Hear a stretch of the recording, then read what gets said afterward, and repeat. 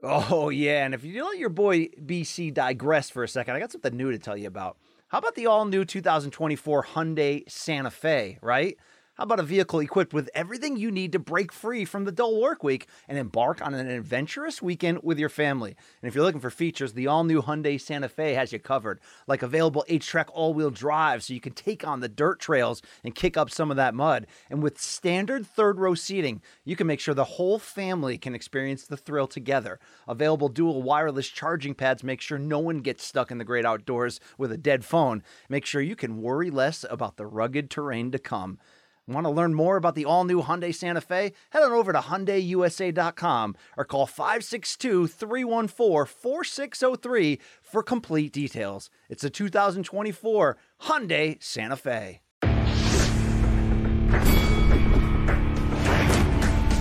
Reveille, reveille, donks. Look at us now, tip to tip. This is our life. This is our passion. That's the spirit we bring to this show. I'm Luke Thomas. I'm Brian Campbell. This is Morning Combat. Well, hello there, everybody. It is the 15th.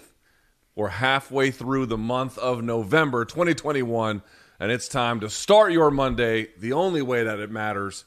It's with MK. Hi, everyone. Welcome to Morning Combat. I am one half of your hosting duo. My name is Luke Thomas. I'm from CBS Sports, and I'm in the capital of Los Estados Unidos, right here in Washington, D.C. We are joined by the Viceroy of Connecticut. He was once king, but then Glover became the belt holder, and so we had to bump him down a little bit. I apologize, but he is here in all parts. It's Brian Campbell. What's up, dude? Did you just compare me to Rune Hako of the Trade Federation from Yes. from episode 1, Luke? Yes, and all those dudes all die the most fucking ignoble, sad deaths, so I'm sorry about that. But yes, Hi, BC, how are you? That's the one thing George Lucas did not steal from Dune or Kurosawa. Thank you, George. I'm doing good, Luke. I'm washed as shit, as you already know. Went to the Patriots game yesterday with my son and his friends and, did a little old man day drinking in the parking lot. Good times, great oldies. Your boy woke up washed as shit. Thank you very much. Well, I'm glad you got a chance to go. We have a lot to get to today. Max versus Yair was way better than a lot of us expected. We'll talk about that. We have some Bellator Cyborg results. We'll talk about that as well. Plus, David Benavidez putting on a bit of a show in his hometown of Phoenix, Arizona. So first things first, if you're watching on YouTube, thumbs up on the video, hit subscribe. If you're listening on the audio podcast, do us a solid, and especially if it's Apple, leave us a 5-star review. I don't know where it is with us bribing you to help us scam the algorithm, but I am told the next time we get in studio, we'll probably figure that part out. So yeah, this seems like a very empty and broken promise. Like when OJ said he's going to dedicate the rest of his life to find the real killers, Luke. Yes. Or when we promised that we had a very easy way for you to get cash on the weekend. Either one of those, probably not that sincere. Also, BC, we have merch. In fact, I'm wearing some of our popular merch. I'm not sure if you are. I can't quite tell. I don't think so. No. But you can go get some at morningcombat.store, BC. You can get drug rugs. You can get Factory Town MMA. You can get my stupid face, BC's stupid face. You can get a lot of stupid faces over at morningcombat.store. Yeah, you can. Yeah, you can. All right. Wow. Look, you sound washed, too. This is great. No, you're worse than me. You woke up being like, I feel like death. I just had a sick kid yesterday. I'm not Dude, so I bad. also cleaned the gutters on Saturday, and the ground was wet, and the ladder slipped, and I fell about 5 feet, hit my face on it, pulled my hamstring on the way down. I mean, it could not be sadder what I feel like right now, Luke. Well, I am very sorry to hear that. They're asking us if we have a certain read. I don't have any information on it, so I'm not going to do it. So we're just going to leave it at that. Oh, wait, do I? No, I don't think I do. I don't think I do. Luke I Thomas don't. Reaction here. They want me to do. I don't have that information, so I can't do the read they want me to do. Also, what you can do is beyond that, you can go to Showtime. We warned you. There was David Benavidez. There was Bellator. There was a lot this weekend. You still have more time. You can go to Showtime.com and get a 30-day free trial. If you like it, you can keep it. If not, you can bounce. BC, what's the update on watching all of the Godfathers on the Showtime app? Have you finished with that yet? I finished 1 and 2. I have not tackled 3 yet. I did Carlito's Way. I took a little detour down. Right now on Amazon Prime, you can rent Pacino's entire collection for free. So I'm right now in the midst of Dog Day Afternoon. I've got Cruising coming up next and Justice for All. I'm really going all Pacino all the time. I don't know why, Luke. Probably because he's the best actor of our lifetime. Probably, right? He's pretty goddamn good. Hard to find a movie where he has sucked in. You know what I mean? Okay, so with that, BC, I believe Can't say the same about Jasmine St. Clair, though, right? I guess not. Okay. With that out of the way, BC, I believe we can get right to the show if you're ready. Yeah, I love this show, Luke. This is the only reason I got up today. I love it. All right. Well, I'm glad. Jesus, that's sad, but also good at the same time. I'm glad you're awake. All right, BC, let's start with the UFC if we can. Topic number 1, Max Holloway versus Yair Rodriguez. I think even if we had a high expectation, I think for most people, this wildly exceeded expectations. BC, we'll start with you. Did Max prove, because I had some folks who I think, forthrightly were asking some good questions about it on Saturday night. Did Max prove that he still has a lead on the division, or that the pack is closer to taking over him than we once thought? Remember, only 29 years of age. Yeah, I was a little bit surprised to see some of that, minority opinion of this is Max slipping a little bit. I think the real true moral of the story was the opposite, that Yair Rodriguez, after 2 years off, made a significant leap forward. Not to the point of being a complete fighter where you're like, he's going to fight for the title tomorrow, but this was a loss for Yair that did nothing, I think, but turn out to a win, to his reputation, to so many elements about him that we rightfully had questions coming in.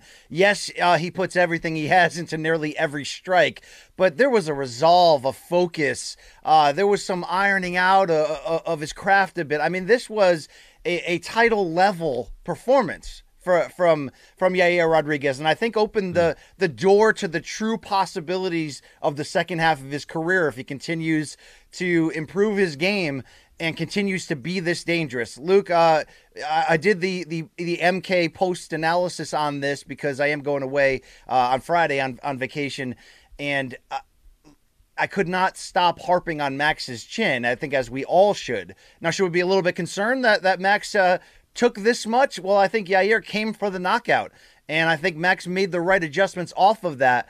But if Max didn't have that next level all-time great chin and ability to not show the damage and keep coming forward, this would have been a stoppage in the first half of this fight. I think Yair was that zoned in. Can he carry out a full game plan that's flawless at the super elite level? Not yet. But Luke, tell me if I'm wrong. I have nothing but great to say about how Max adjusted to this and won the fight. And I think the fuel for that is everything great that I saw out of Yair Rodriguez. Yeah, I mean, I definitely feel like there's something to be said about the rest of the featherweight division beginning to catch up a little bit. I don't think that's in any way unfair or inappropriate. In part, first of all, you're absolutely right. Yair Rodriguez did nothing but raise his stock with this. I know he's probably disappointed with the loss, and it was some brutal loss. His foot, I even went back and looked. I mean, as soon as the third round started, you could see it was a complete disaster, and God knows whether it was from a check or something else. So, but you're right. He raised his stock here. I thought his overall performance was highly commendable. He pushed Max in ways that I don't think another 145er kind of has. I mean, Volkanovski took rounds from him, but put a beating on him a little bit. Not like this. No, this has been a while. I mean, this is the most difficult fight for him in terms of damage since the Poirier fight, and that was up a weight class, right? I mean, that was and worse than this one too, for sure. But still, you get the idea. Like, Yair came to win and came to fight, and so I think you're right. Once he hits his 30s, I think he's going to put a damage on people. The thing about it for me is Max's style. Now, here's the good part for Max. Again, if you take away the fight at 155 against Poirier, right? So you're talking about just his featherweight campaign. I mean, this dude hasn't lost since the Conor McGregor fight of 2013. At 145, his run at the near or at the top of it, I think, is still very much intact. I don't think there's any other contender right now who can beat him to move ahead in the line. What I will say, though, is, BC, while I still think this is going to be the Max and Alex show, and we'll see how that plays out in just a second, we'll talk about it. Dude, Max takes a lot of punishment. A lot of punishment. I mean, we knew this ahead of time.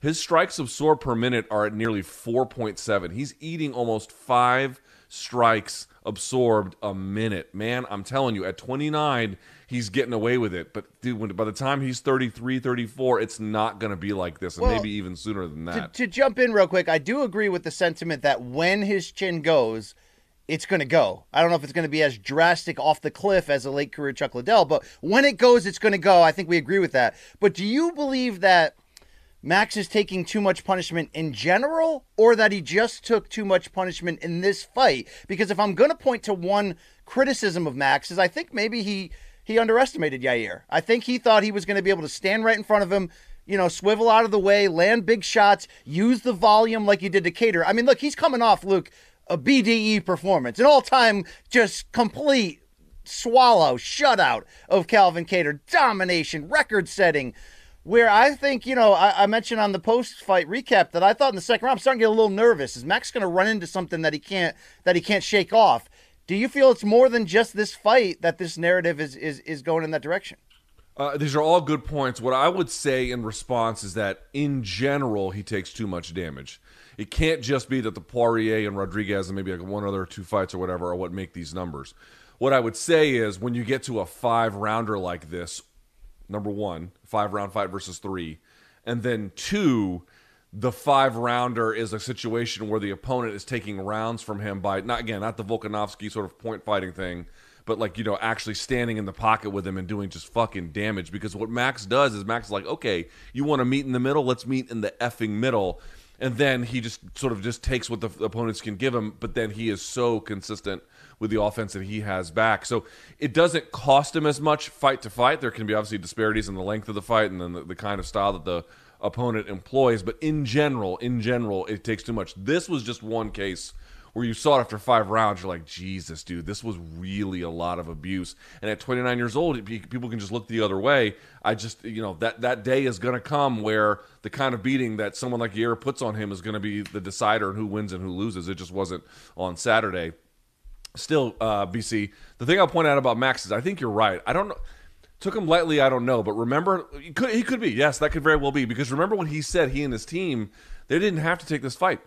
After beating Kattar, they could have waited for Volkanovski. They chose to take this. So I think that they thought this was a very manageable, or it was going to be much more manageable than what it ended up being. But Yair really showing a lot of gears. Dude, Yair Rodriguez's offense, when it's on the terms that he likes to employ, so like a distance kind of kicking game, or, in close and then throwing all manner of bizarre spinning attacks, dude, he is a threat. His guard is also a threat. His up kicks are a threat. When his offense is dialed in, it is terrifying. It is very, very good. He just has a few pieces he needs to build around it so that he can keep putting the fight on those terms rather than being taken out of it. Right, and a real key to this fight where I thought the adjustments that Max made. I also think when you look at Max as a whole, to be that offensively, I was going to say promiscuous, I think more prolific, you've got to stand, close to the danger. And, he took big bombs against Ortega as well, but his volume was able to wear down Ortega's face. So I think there were points in this, specifically the second round, where Max looked at it as, okay, Yair's more of a live dog in this than I thought. He's more of a danger here, but can his face hold up, because it was already showing legit damage in round 2, and can his gas tank hold up? And as much as we can say, Max, you got to be careful against these big-time sluggers when you're not a one-punch knockout guy, and Max isn't, to take this kind of damage. I also think, Luke, he looked at it as, okay, this guy's red hot in rounds 1 and 2, but he will fade. Again, what made this fight so great, along with the warrior spirit of both, is that Yair not only didn't fade, he really turned it up a notch in round 5. We had the best boxer in the UFC willingly hold Yair in the clinch for like the final 30 seconds of round 5. When have you ever seen that from Max, Luke? Against Poirier? You know what I mean? Yeah, I guess you're right. I guess you're right. That's the other one, right? Where he would clinch at certain times when he would get his bell rung and he would just be forced to, find a port in the storm. Yeah, I mean, dude, I think maybe offensively Max is the best boxer in the UFC. I mean, that's debatable, but he's certainly in the top 3, top 5 kind of space. But, to your point, like the secret of the ingredient is that he just has an alarming pain threshold, right? Go to the leg kicks. Dana White was saying post-fight, he was just walking around backstage like nothing happened. Like, dude, I saw a video the guy's a weirdo, but I follow the CEO, or I went to his page anyway, of Bang Energy, because he had a video with Colby. Yeah, this guy's a total maniac. But he had a video with Colby like the day after the fight with Kamaru, And he was like, "How you feeling, Colby?" And Colby's face is like super fucked up. And he's like, "I'm feeling great, never better." And then they're walking somewhere, and he's like visibly limping. Like he looked like shit. You know, like I mean, me. obviously, yeah. You look like me this morning. Like you with waking up hammy. after a slice of cheesecake and a Michelob Ultra, right? That kind of a thing. Pretty but much, you get my point. Dude, Max is a fucking... I just don't even understand how he can take this punishment. And then on top of it, when you add in the head trauma, the only reason I want to bring it up is because, one, dude, like, Max is just one of the best guys to cover in the sport. I love that he's still at the top of this division. Let's talk about the Alex fight. It's just that there's a lot made, and they go to it every time on the broadcast, like, oh, Max doesn't do hard sparring anymore, which is nothing but good news. We only want him to be around for as long as possible and to have all of his mental faculties in place. But if you're not going to do hard sparring and then fights like these, like, dude, I don't know how much of an improvement overall to health it is. That's still a shitload of damage. So I just want to put that out Luke, there. I do believe there are now look, the Poirier fight is an aberration because it was one weight class up, and Dustin Poirier, like Max, is a non-title pound for pound top 10 stalwart right now. I mean, he's among the best in the damn sport. So I think overall, though, to be fair, there aren't a lot of featherweights that could do what Yair did on Saturday. Keep up that 5-round pace and match Max. Be that dangerous where every strike he was throwing, it had knockout, intention, and have enough variety of his game and persevere through to go down the stretch of that fight, no matter how you scored it, and I'd like to get into that shortly, and actually damage Max's face. I mean, look, as much as we can say, is this the turnaround for Max at 29 where they're catching up? Okay, cool. But Luke, how many others could put out that performance? Like, I love a guy like a Shane Burgos, for example, right? Very good featherweight. Great win over Billy Q. I don't think he could stand there for 5 rounds against Max and put on that kind of damage at that kind of pace and not, like, I think we saw a breakout performance from Yair in defeat where I'm going to pause the extra care and concern about, is Max still that guy? Because he was still that guy in January against Cater, and I think if you put him in there with Volkanovski, it's going to be a different fight anyway. It's going to be more of a chess match. It's not going to be a go to war. There aren't many featherweights that could do that. Totally. I 100% agree on every point. I would point out that Giga Chikadze could be an interesting name that we see coming. He can do serious damage on the feet. We'll see what happens with that. But, of course, here's the other part about Max, and this is why Max is so special. How about those takedowns? I think in the second, if not that, the third round, he started rolling them out. He had like a bit of a blast double turning the corner. Max is not just winning because he's tough and he has good boxing. I actually feel like what this fight showed was, yes, he's tough and he has good boxing, but also, Yair, better gas tank than I thought he was going to have. I thought after all those kicks in the first round, he was going to fade. He didn't. But getting back to Max, he had the kind of adjustments where sometimes it was just defensive enough to hold on in the fifth, or some of the grappling that he used to go to where he passed him out, took the back, held it on the ground for a little while. Max showing a lot of different gears here that just explains to you why even a Yair, who looked that good, still couldn't get past a Max Holloway at age 29 who was a man in full. I want to stay here because we have no reason to rush, Luke. Plus, this is the topics that most of our audience yearns for. I want to ask you how to define what makes Max special, because there are a lot of people here who think I just started watching MMA last year, and they can go fuck the hell off, Luke. Okay, right, right. But I had a particularly long stretch of sort of picking or betting against Max through his run up the ranks, through winning the title, where I looked at him as a high volume, not a knockout guy who's tough as shit, but what I missed along the way were some of those intangibles and certainly the IQ. And I think what won him this fight was the adjustments, was all those slight, subtle little things that make him super smart. How do you sort of like put into words, how Max does overcome his deficiencies, and the fact that, are they just intangibles or is it just brains? Because there were so many tiny moments in this fight where he just made the perfect adjustment to sort of snuff out these potential runs that Yair was about to go on. Yeah, I haven't looked at this fight in grand detail. I only saw it the one time we were watching it live. And so I actually went back and watched a little bit of the highlights, but well, you got 48 more in front of you, Luke. Okay, I got a full set of reviews coming. But like, if you just look at the Jose Aldo fight, it's sort of a real key example. What he does not like. I'll give you. Here's a perfect example. So he fought Jose Aldo twice. Both fights get stopped before the end of the third, I think, if memory serves. Right, or maybe one went into the fourth, but like right around that, close to the 15-minute mark. But one of the big differences between the first Max Jose Aldo fight and the second was that if you watch the first one, he circles Jose one way to turn him. And then in the other fight, he circles the exact opposite way to turn him the other way. Now, that doesn't necessarily change all of the attacks. Some of them can be the same. Obviously, you're going to throw a jab no matter what. But he came out one way and set this established rhythm and pace and style, and then came out the second time and then flipped it on its head. And I don't know that Jose, I don't say because of that only he never recovered, but what I just mean to say is Max has what I would call modular striking. He has things he is better at than others. He has some tendencies. But if he needs to switch stances or circle in a direction or have a certain kind of combo built in just the right way for a particular opponent, he can just add the pieces and fit it on exactly how he needs it and then employ it once he gauges the distance and everything else. You add into that, you're right, he is high volume. You're right, he can take a shitload of damage and stay in that space. He has, amazing cardio. What he basically does with that high volume and that modular striking is he finds your openings and then he knocks on the door so frequently he finds the answer to it with the key pretty quickly. And then once he does, he just floods it. And there's not a lot of guys who can hang with him as a consequence. Yair being able to go as long as he did and then to put on a rally in the fifth, that is very unusual for Max. Usually Max's fifth round is by far better than his first. This is the opposite in that case. He actually dominated, or at least did his best work in that middle space. But that's why I think he's the best, or at least not one of the best. Well, he is one of the best. But that's what makes him special is what you really asked, right? He has very modular striking. Any stance, any direction, any combination, more or less he can work with it. And if you notice, even between the first and second Volkanovski fights, he even changed his stance. There's just not a lot of guys who can make those kinds of changes, either in a fight or between them.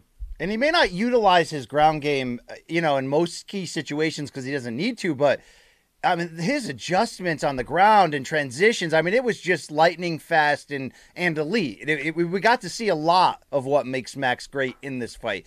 But, Luke, I did want to not go too much further before getting into the scoring. There's no lingering stank at all from this fight that it was controversial or even really that it was disputed. But I did spend some time on the MKIA for this, saying there is an opening, I think, to make a case for Yair Rodriguez to either have gotten a better shake on the scorecards or even, to be fair, even though I agree it does not tell the story of the fight, to have pulled off a sort of backdoor decision. And look, before anybody, because I got a lot of, feedback and hate from that saying, BC, God, good Lord, why couldn't we have gotten Luke on that post-fight MK show? Because you couldn't score a fight, if you were the only one in the building and everyone took your word for it. And I think people do have to realize again, because I do think most people at home are cracking the beer, scoring in their head, kind of whatever.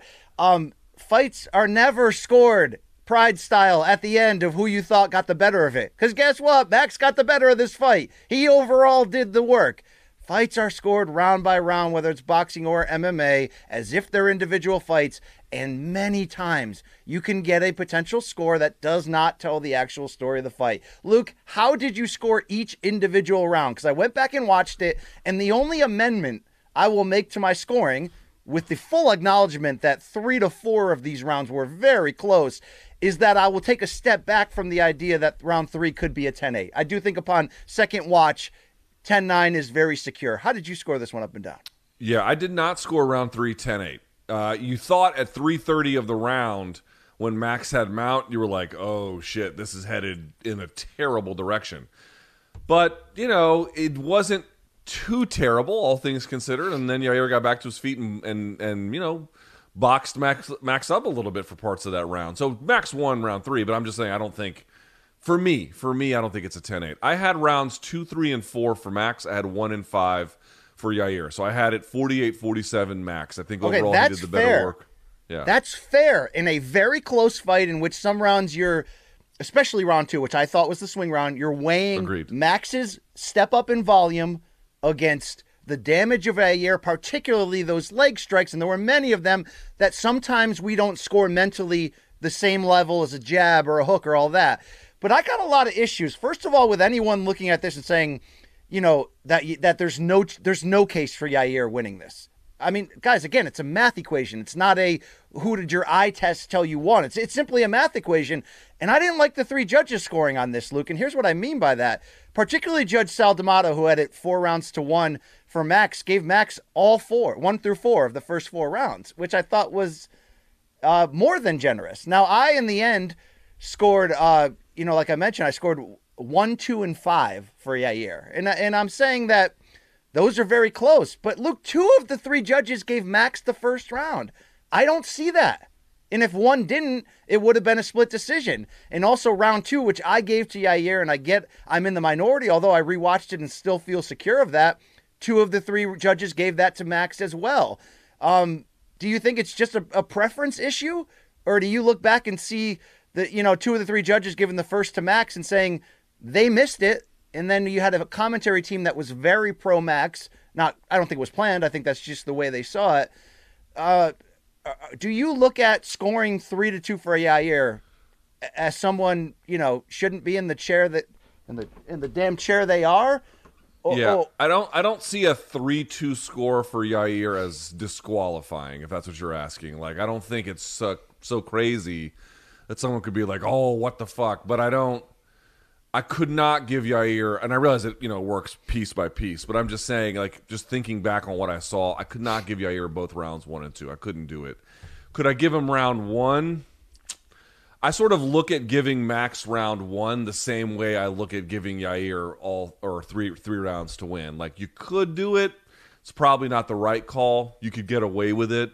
So that's how I would view it. But I think we would agree, right? 1 and 5 Yair, 3 and 4 Max. 2 is sort of where you're like, what do we do with this one? So here? I think the one I came down for Max.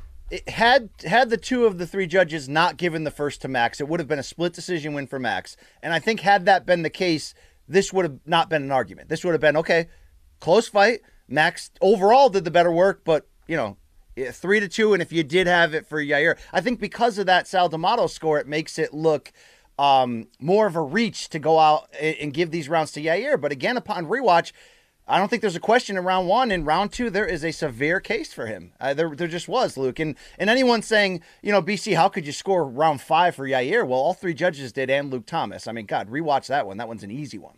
Round 5, I don't mind giving to Yair. But what I would say is, for folks who are like wondering about the integrity of the result, or how could you get to whatever result you came to, what I would say is judge it by pride or one standards, right? So judge the fight as a whole. Sometimes when you have a close fight, you score it by the 10-9 must system. You're like, well, the rightful winner won because they won X rounds and the other fighter won the Y rounds, and I understand that. But then you're like, if we had judged this from another direction, maybe we get a different result. If you get the same result from 2 different scoring criteria, the one system or the 10-9 must system, probably tells you the right guy won. And to me, I would also score this bout for Max under the pride/one system of judging a fight as a whole. So that's why I feel like the right guy won. But look, you do acknowledge that there are many fight and combat sports where the final score just doesn't tell it, because in a 10-9 must system, unless you're going to go to 10-8, a 10-9 round could be close to full domination, and it could also be a pick'em. So, it's... Dude, you could have a fight. You could have a fight where, a boxing match where the winning fighter gets all 120 possible points, right? Right? Yeah. If you've given them all 12 rounds, and all those rounds could be close. All those rounds could be close. It's just that the one person edged enough on all the judges. That's unusual to see something like that. But, theoretically, is it possible? Absolutely. You can see wide disparities in scores. In that Michaela Mayer fight 2 Fridays ago, we just saw that same thing. She won, 12-0, 11-1 against Hamadouche or whatever. What was the girl's name? I forgot the chick's name, but she fought her heart out. It would look like a 50-50 fight, but, one's getting the best of it at the end of the day. But shout out to Yair. His stock gets raised. Luke, where does each guy go next? The people want to hear your take, unless you've already put multiple videos on your personal channel about this. I have not done that, although I should, just to piss you off. But this is the part I'm just not sure what to say about. For Yair, let's see him heal, and then I think anyone in the top 5 to me is totally reasonable at that point, right? So we'll see what happens then. Even top 3, really. I don't think this was a qualifying performance for Yair. For two years off to come and look like that, incredible. People want Ortega, bro. People want Yair versus Ortega, and I would do a little cream, get on top. Here's what I would say about that, dude. Y'all are going to shorten Brian Ortega's fucking career, man. No, he will. No, he will, Luke. Okay, him and Halle Berry will. Okay? I mean, I'm not saying that Ortega versus Rodriguez isn't the fight to make. That's a sensational fight, but they're just putting this guy through the wood chipper at this point. Okay, here's the part that is a little more interesting for me, BC, which is obviously if someone is campaigning for a McGregor fight, you understand the basics of why. Like, there's a lot of money, there's a lot of notoriety. In the case of Max, it would be a revenge fight if he could win. You get the idea, but at the same time, it's just don't you find it a little strange with how much he has gone to it, given he was already guaranteed a title shot. He took this fight when he didn't need to. He wins it, and there's still a lot of McGregor talk. Here's what I mean, BC. It's almost as if, even if he wins the belt, Max is eyeing a future outside of featherweight sooner rather than later. True or false? I would agree with that. And it's not that it's a criminal move to make Max Conor next. It's a rematch that we all feel like is inevitable. I just think of the timing and the injuries to Conor and the doubt right now about his future. I sort of knee-jerk look at that fight and go, Max is going to stop an exhausted Conor in the 4th round. You know what I mean? And I saw Conor, of course, as everyone did, pacing in front of the TV, and we can criticize his cable management, the size of his TV for the money he makes, and just his overall rabidness, although I do like when Conor's rabid. But, Luke, if they did that, it's not that you'd go, I don't get it. I just think Nate Diaz is the fight for Conor. But, look, dude, the more I do the math, I just keep coming back to Max Alex 3, Luke. Don't we want to know for sure who the best featherweight in the world is? And hasn't Max done enough in the last 2 fights, added in, combined with the second Volkanovski fight to show you that there's just nobody else more deserving? There's nobody else at the moment right now who you really could favor over Alex, potentially, depending on your stance. I mean, I thought Max beat Alex in the second one. You did originally. You changed upon multiple rewatches. But that is as good of a fight as you could make. I don't want to hear anyone say the first 2 were boring, because you don't get it then, right? I mean, they were brilliant, those first 2. So do it. What's stopping? Luke, what the hell is stopping them? Volkanovski saying I don't need to do it because I beat him twice? What would stop them? No, they'll do it now. I mean, Volkanovski has to face this down. Period. Sorry. You got it. Like I said, Patricky Freire enjoyed the day he beat Peter Quilly. Enjoy the moment being champion, but you are gonna. And he's hitting Russian cops in the airports apparently. But you're gonna have to see Usman Nurmagomedov one day, and that's gonna be he might win. MMA's crazy, but in all likelihood, that's probably gonna get transferred over. But we'll see what happens between Max and Alex. But I'm just you're not gonna find rivalries this special in MMA that often, where you could make a case that either guy won either of those fights, and a third time you just don't know who's going to win. That is highly, highly unusual. Those guys dominate 145. I don't know for how much longer, but they dominate 145, and they have to do it. They have to have this showdown for their legacy, for this division, for that title, for everything. There has to be a third fight. A big reason why I want that third fight is I agree with you that Max is long-term headed toward big money fights at 155 against, there's many names that you would probably love to see him at. Now, is he putting himself more in a potential to take damage? Yeah, he's going to have to adjust his style a bit, be the volume striker, but not walk into it.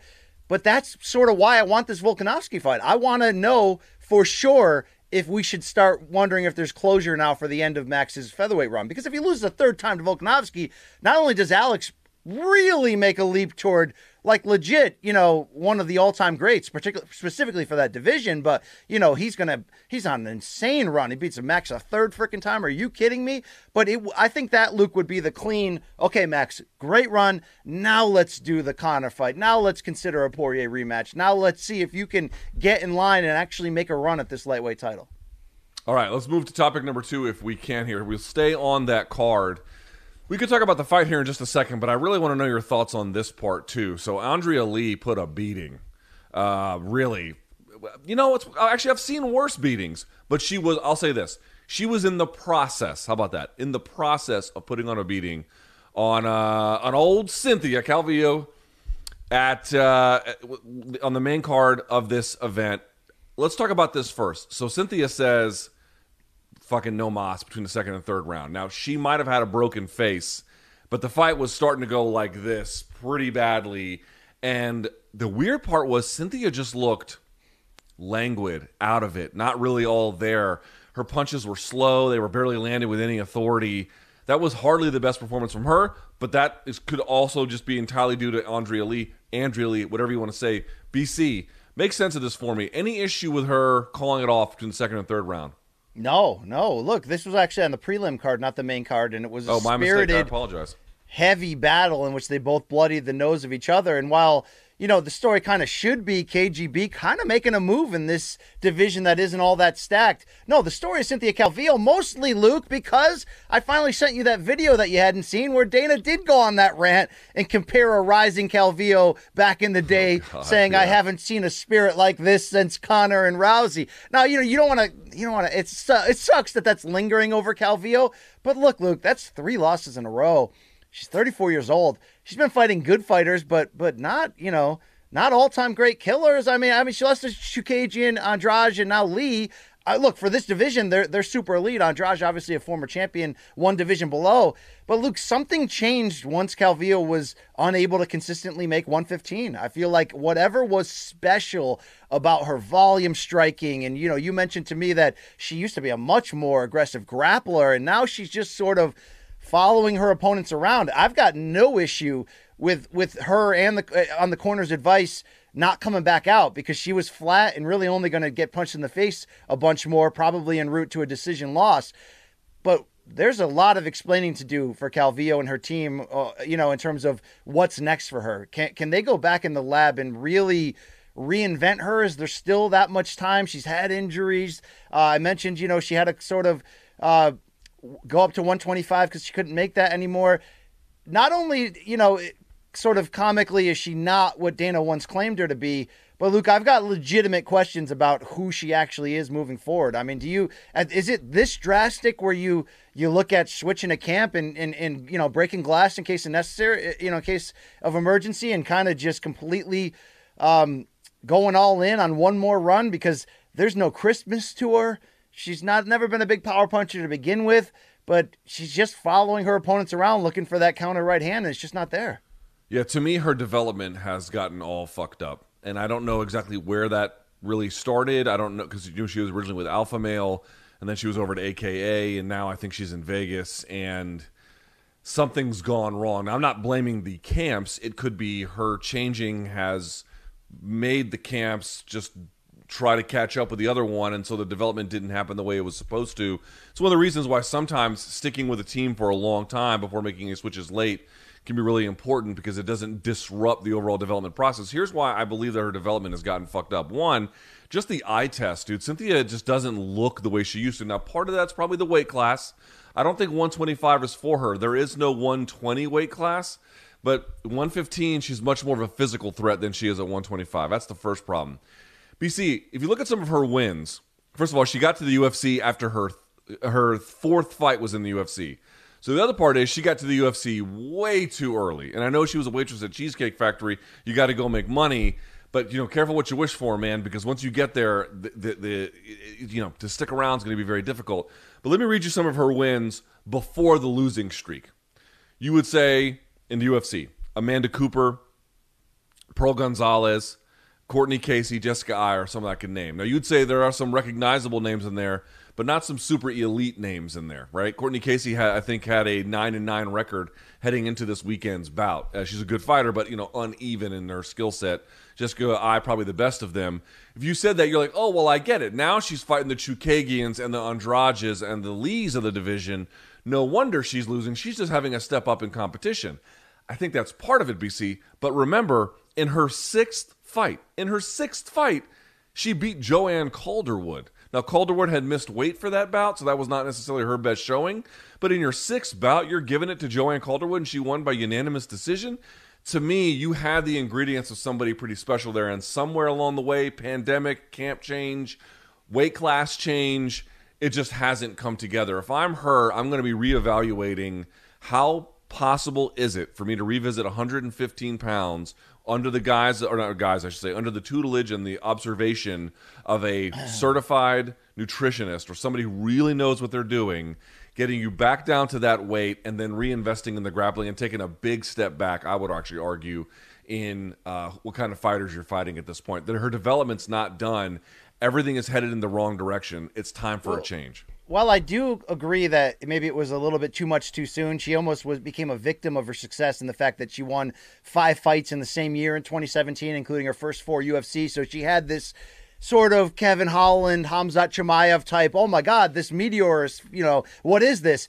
But Luke, it goes a little deeper. She got an amateur win over Aspen Ladd, and even in her first few fights before the UFC, she beat Jillian Robertson, she beat Montana De La Rosa, so she was fighting pretty damn decent competition. And oh, by the way, Luke, although she lost the decision to Esparza, she fought to a majority draw with Marina Rodriguez before this losing streak. So there were times that she was, I don't think it was she just stepped up in class and that tells the story, as you mentioned. I don't see the fire anymore. And so it's weird because sometimes when you move up in weight, your intensity, your cardio, everything improves because you're not killing your body to cut. For some weird reason, it's been the inverse, Luke, for her. Since moving up to 125, she doesn't have that same spark. So maybe you can chalk it up to when she's winning 5 fights in 1 year and she's basically focused on, I don't want to waitress anymore.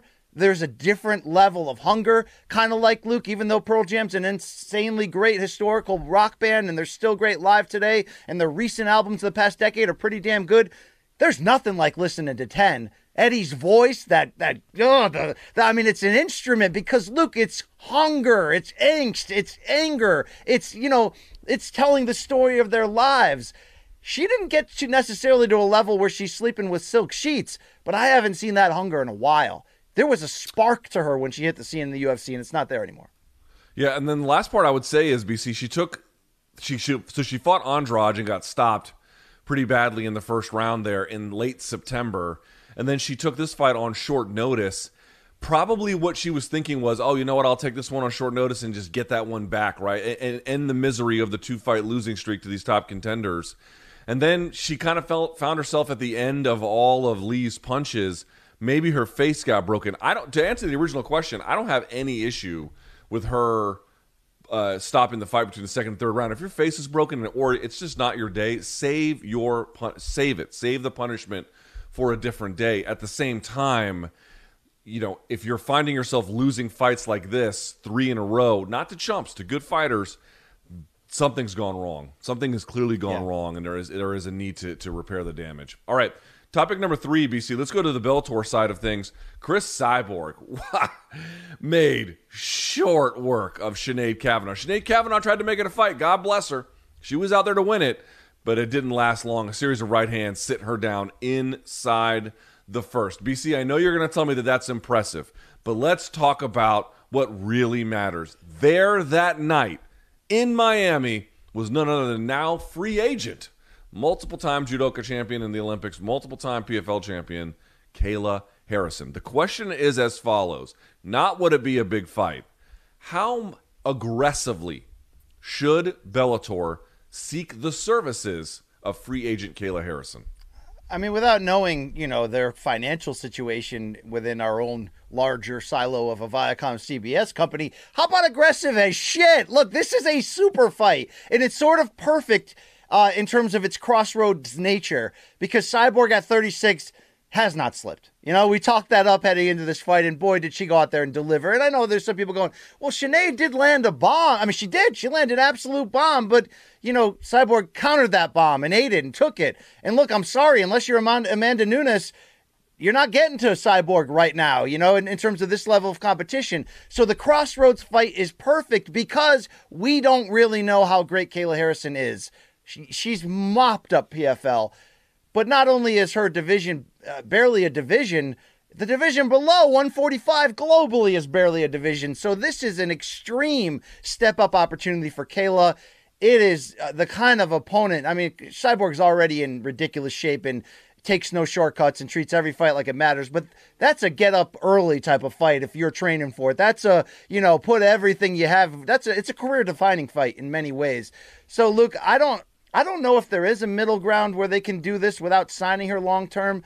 And I do think PFL is going to have a say at the negotiation table because they're able to offer $1 million to win a tournament in which Kayla is going to be monstrously favored over these. But what you love about Kayla's fighting spirit is that she's not content with that. And after winning 2 different seasons and having to sit out one for the pandemic, it feels time for Kayla to really challenge herself. I love that she's not content. I love that this season she started calling people out and speaking like a pro wrestler and being almost cocky and saying, I know how great I am.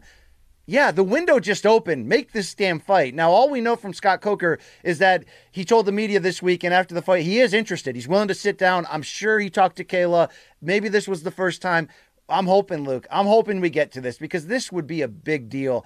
I mean, Luke, could you make this a pay-per-view main event? Not that I want to see that. But could you put this on big CBS? I mean, you can really build to this fight properly and say, maybe outside of Amanda or Valentina, these are the 2 best women in the world. Or you can competently say, these 2 are on that level. Kayla might be on that level, Luke. We already know Cyborg's on the same level of Nunes and Shevchenko historically, despite losing to Amanda in that one. So it's rare that you get two fighters this great and with this much of a story of old versus new. And yeah, it feels like look, could you get your money back on a monster investment here? Maybe if you can sign Kayla, for a consistent number of fights and win or lose, really make her one of the new faces of Bellator. But despite Bellator having a good crop of fighters, Kayla's on such a rocket rise where she could instantly become a face of the franchise for them. So I hope so, Luke. I hope we see it. And there's nothing because we're Bellator homers, whatever. No, as an MMA fan, I freaking hope we can see it. I would actually argue for this fight by not being a Bellator homer, which is what I would... Listen, your ultimate point is correct, right? Which is the financials are going to have to make sense here. And God only knows, A, what PFL could offer beyond... we saw the standard, but $1 million, cash prize in addition to all the other payments that you get through that tournament if you win it is always going to be on the table, as you mentioned, and a pretty lucrative thing. And again, I don't know what Bellator needs to do to balance the books. And also, you wouldn't want to sign Kayla for one fight because if she wins, then she beats your champ and then splits. So you're going to want to have to make an investment in her. Do you want to make an investment in 2 women that in either case don't have much of a division behind them, right? You're going to have the same problem with either. They're going to have to fight each other a few times probably to make that investment work. So there are a lot of reasons why the money may not work. But what I would say is on behalf of Bellator, listen, what is the difference between Bellator and Strikeforce? In some ways, Strikeforce was obviously competing in a different era and did not have in any way a monopoly at all on the amount of the best fighters in the game, but had more than what Bellator does. And as a consequence, a lot of the shows that Bellator produce are good to fine, but the kinds you got, let's say, with like a Pitbull versus McKee, where you have like a legitimate claim as this guy being the potential best in the world in that division, or at a very minimum, top 3 or something, those are the kinds of events that make you stand up. Those are the kind of events that make you go, wow, dude, there's something impressive outside of what the UFC is doing. And some of their other fights do that too. I don't mean to suggest otherwise, but this is just the obvious truth with Cyborg and Kayla. There's any number of reasons to do it. One of which is if I'm Bellator, I want to be able to have the ability to put on fights that I can legitimately claim feature the best, or arguably claim anyway, the best fighter in that division in the world. They might be able to do that, by the way, with their Bellator 205-pound tourney. I think AJ McKee is basically as special as fighters come, more or less. And if you do that here with Kayla and Cyborg, you have yet another circumstance where you can do that. Also, Scott Coker had a long-standing respect for women's MMA before a lot of other promoters did too. So it's in a long tradition of that. But if I'm Bellator and I'm thinking about what are ways where I can put on super relevant MMA fights, where I can build a potential star in Kayla Harrison or any kind of star, and that really is significant for MMA, this is an easy win on that level. Whether the financials make sense could turn it into something you just can't do. I understand the business. But I just feel like Bellator should make a premium on big-time, relevant fights at the top of a weight class with people where that no one can bullshit who has couldn't deny that these people are in the conversation for being the very best in the weight class. Strikeforce had a lot more of those. Bellator needs more of them. And if Kayla was signed, here's the question no one's asking, Luke. Would she have to cut to 145 to fight here? Because that's a cut she says she could do for money, but not, she doesn't want to. Yeah, but I mean, listen, here's the thing with Bellator. With PFL for her. And you know this as well as I do, man. Like, yes, she could keep doing that. And there's going to be a certain kind of fighter who is going to love the idea of like, dude, I'm just going to go and beat up on some people that I know I can beat, win that $1 million check and go home. But it turns out that like when you actually get someone like Kayla, the equation changes. What you end up finding, more so on the men's side, is the people interested in the PFL format, generally speaking, are guys who are good, but couldn't quite, at least in their more senior stages, advance to where they wanted to go. And then this was a way to like move around competition to get not an easy payday, but an easier chance at a big payday. Kayla's had a couple of these huge paydays now. She's missing the other part, which is, dude, she can collect this money, but the people who want to collect money in that way without ever really facing, the very best that her generation has to offer, they tend to go towards that competition, not away from it. And so the incentive structure changes with her. She needs a big opponent. She needs a big opponent in a big fight. She's earned it. She wants it.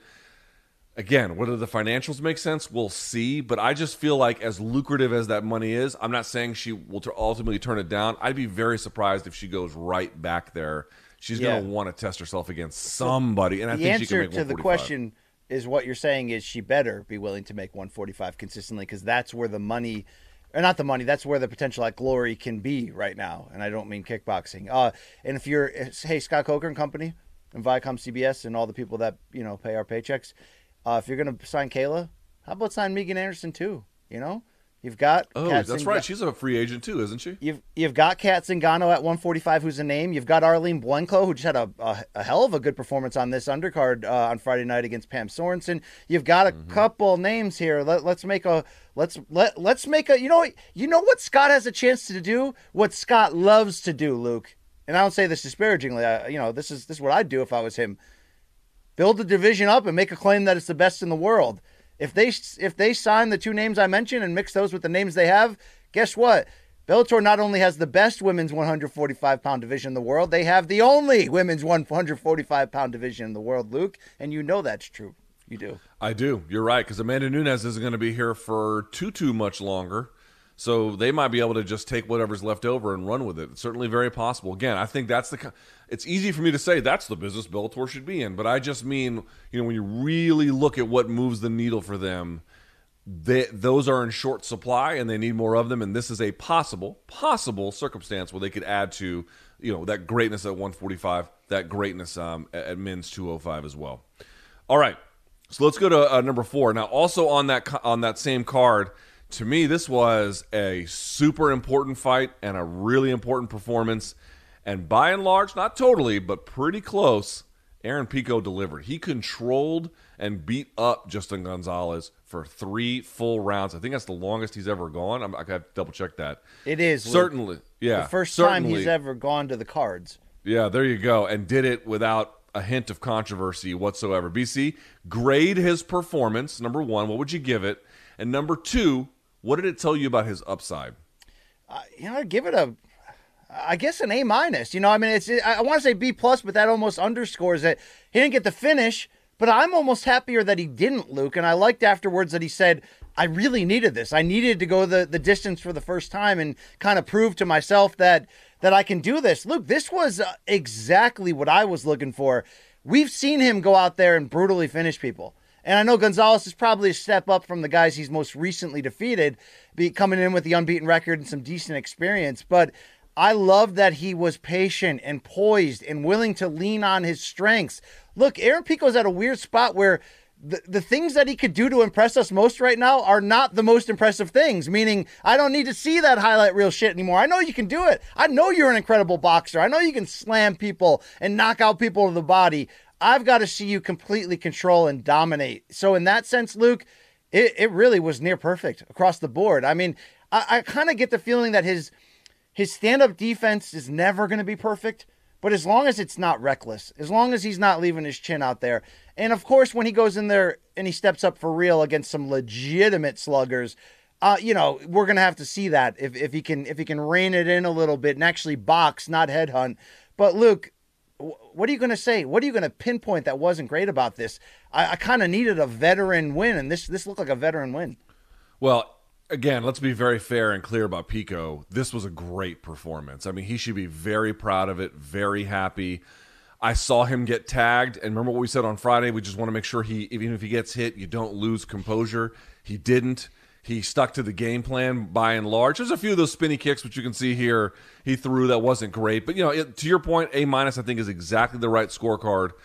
Here's the one issue for me that I still see that I would I don't even know if you can clean it up, to be quite honest with you. And part of this is not even like wrong or right. Sometimes just preference. But, dude, once you just see what happens when people really get good at and build into their striking game, feinting, and I mean that sincerely. Do you see it in boxing all the time? You see it in striking all the time. Certain MMA strikers are the higher level ones. The reason why it's so important, folks, like, you're adding a level of complication. You like the CKB guys. It's not really about that. The CKB guys use that influence they got from boxing. They'll tell you that. Eugene Behrman talks about the fact that he was influenced by watching boxing. That's why they brought it over there. So that's really where it comes from them. Here's why you want to feint. It's a very simple explanation. Because once you get good at it, you are striking on your terms, on your open windows, not theirs. Versus if we're just going to throw all the time, you're just rolling the dice. Not like it's not 50-50 every time. I don't mean in that way, but there's an openness to that exchange where either guy can kind of get the best of the other one. And feinting, by the way, is no guarantee you're not going to get hit.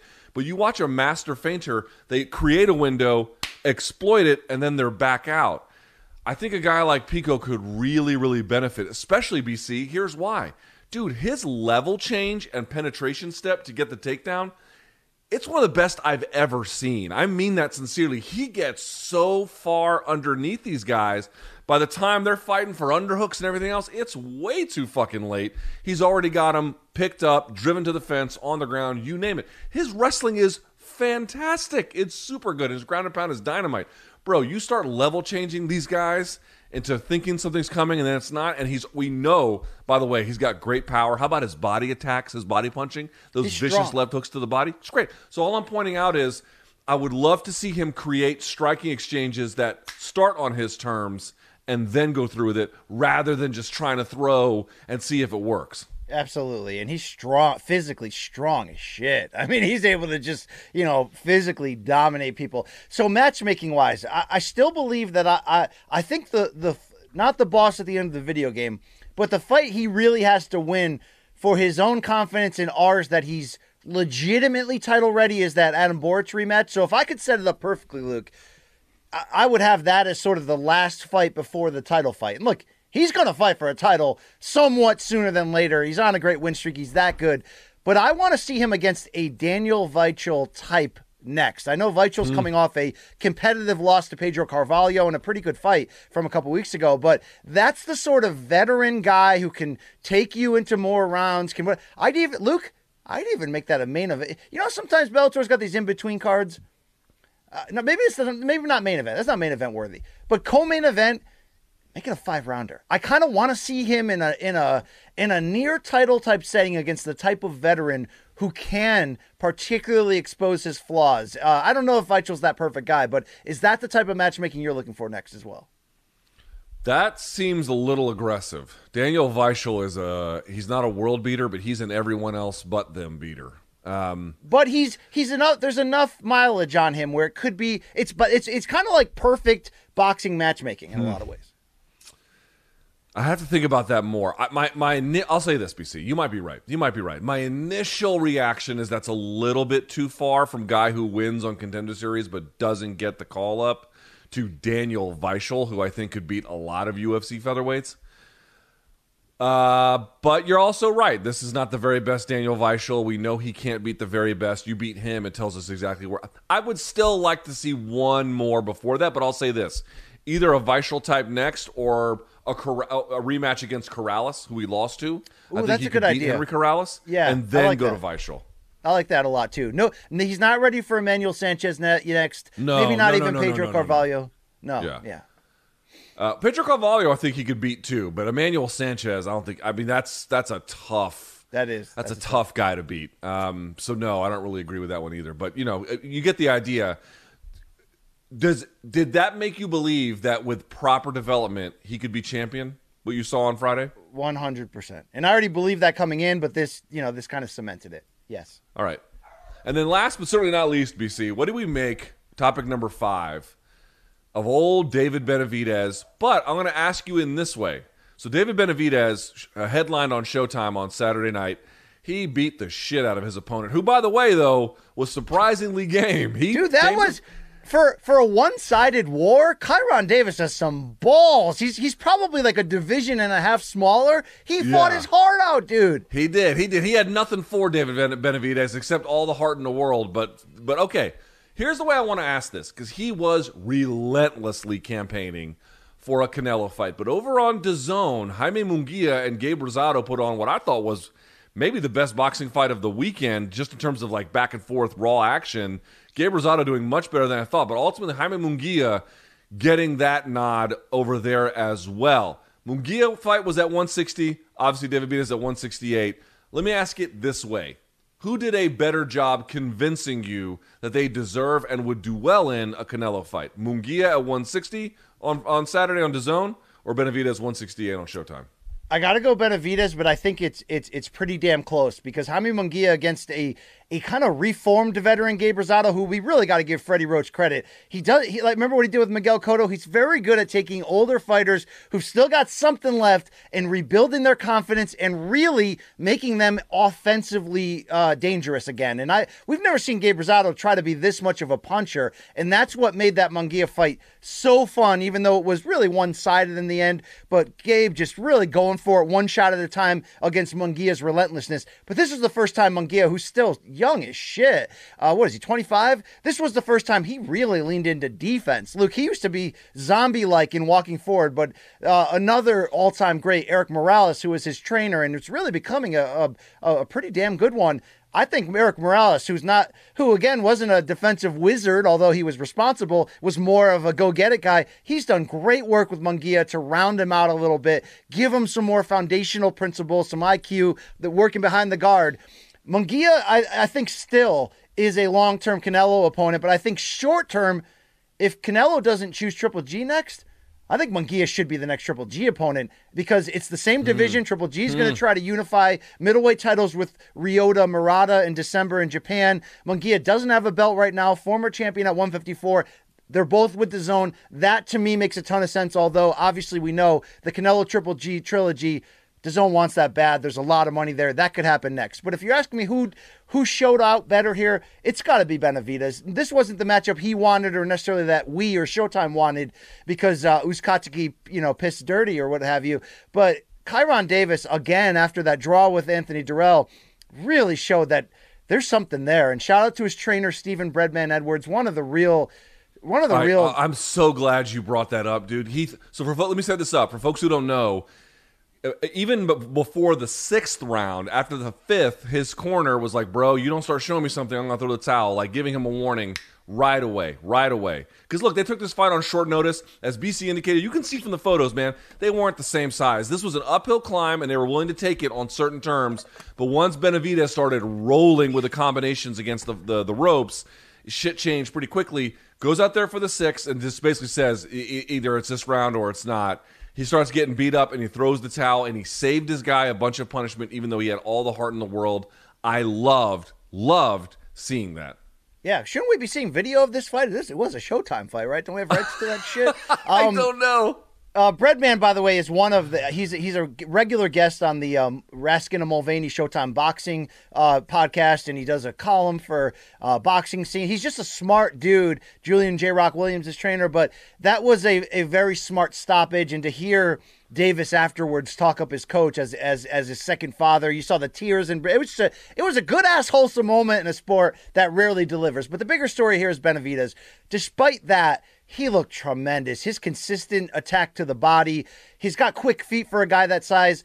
Even though Munguia is a badass, he's still a weight class smaller, coming up from a weight class smaller.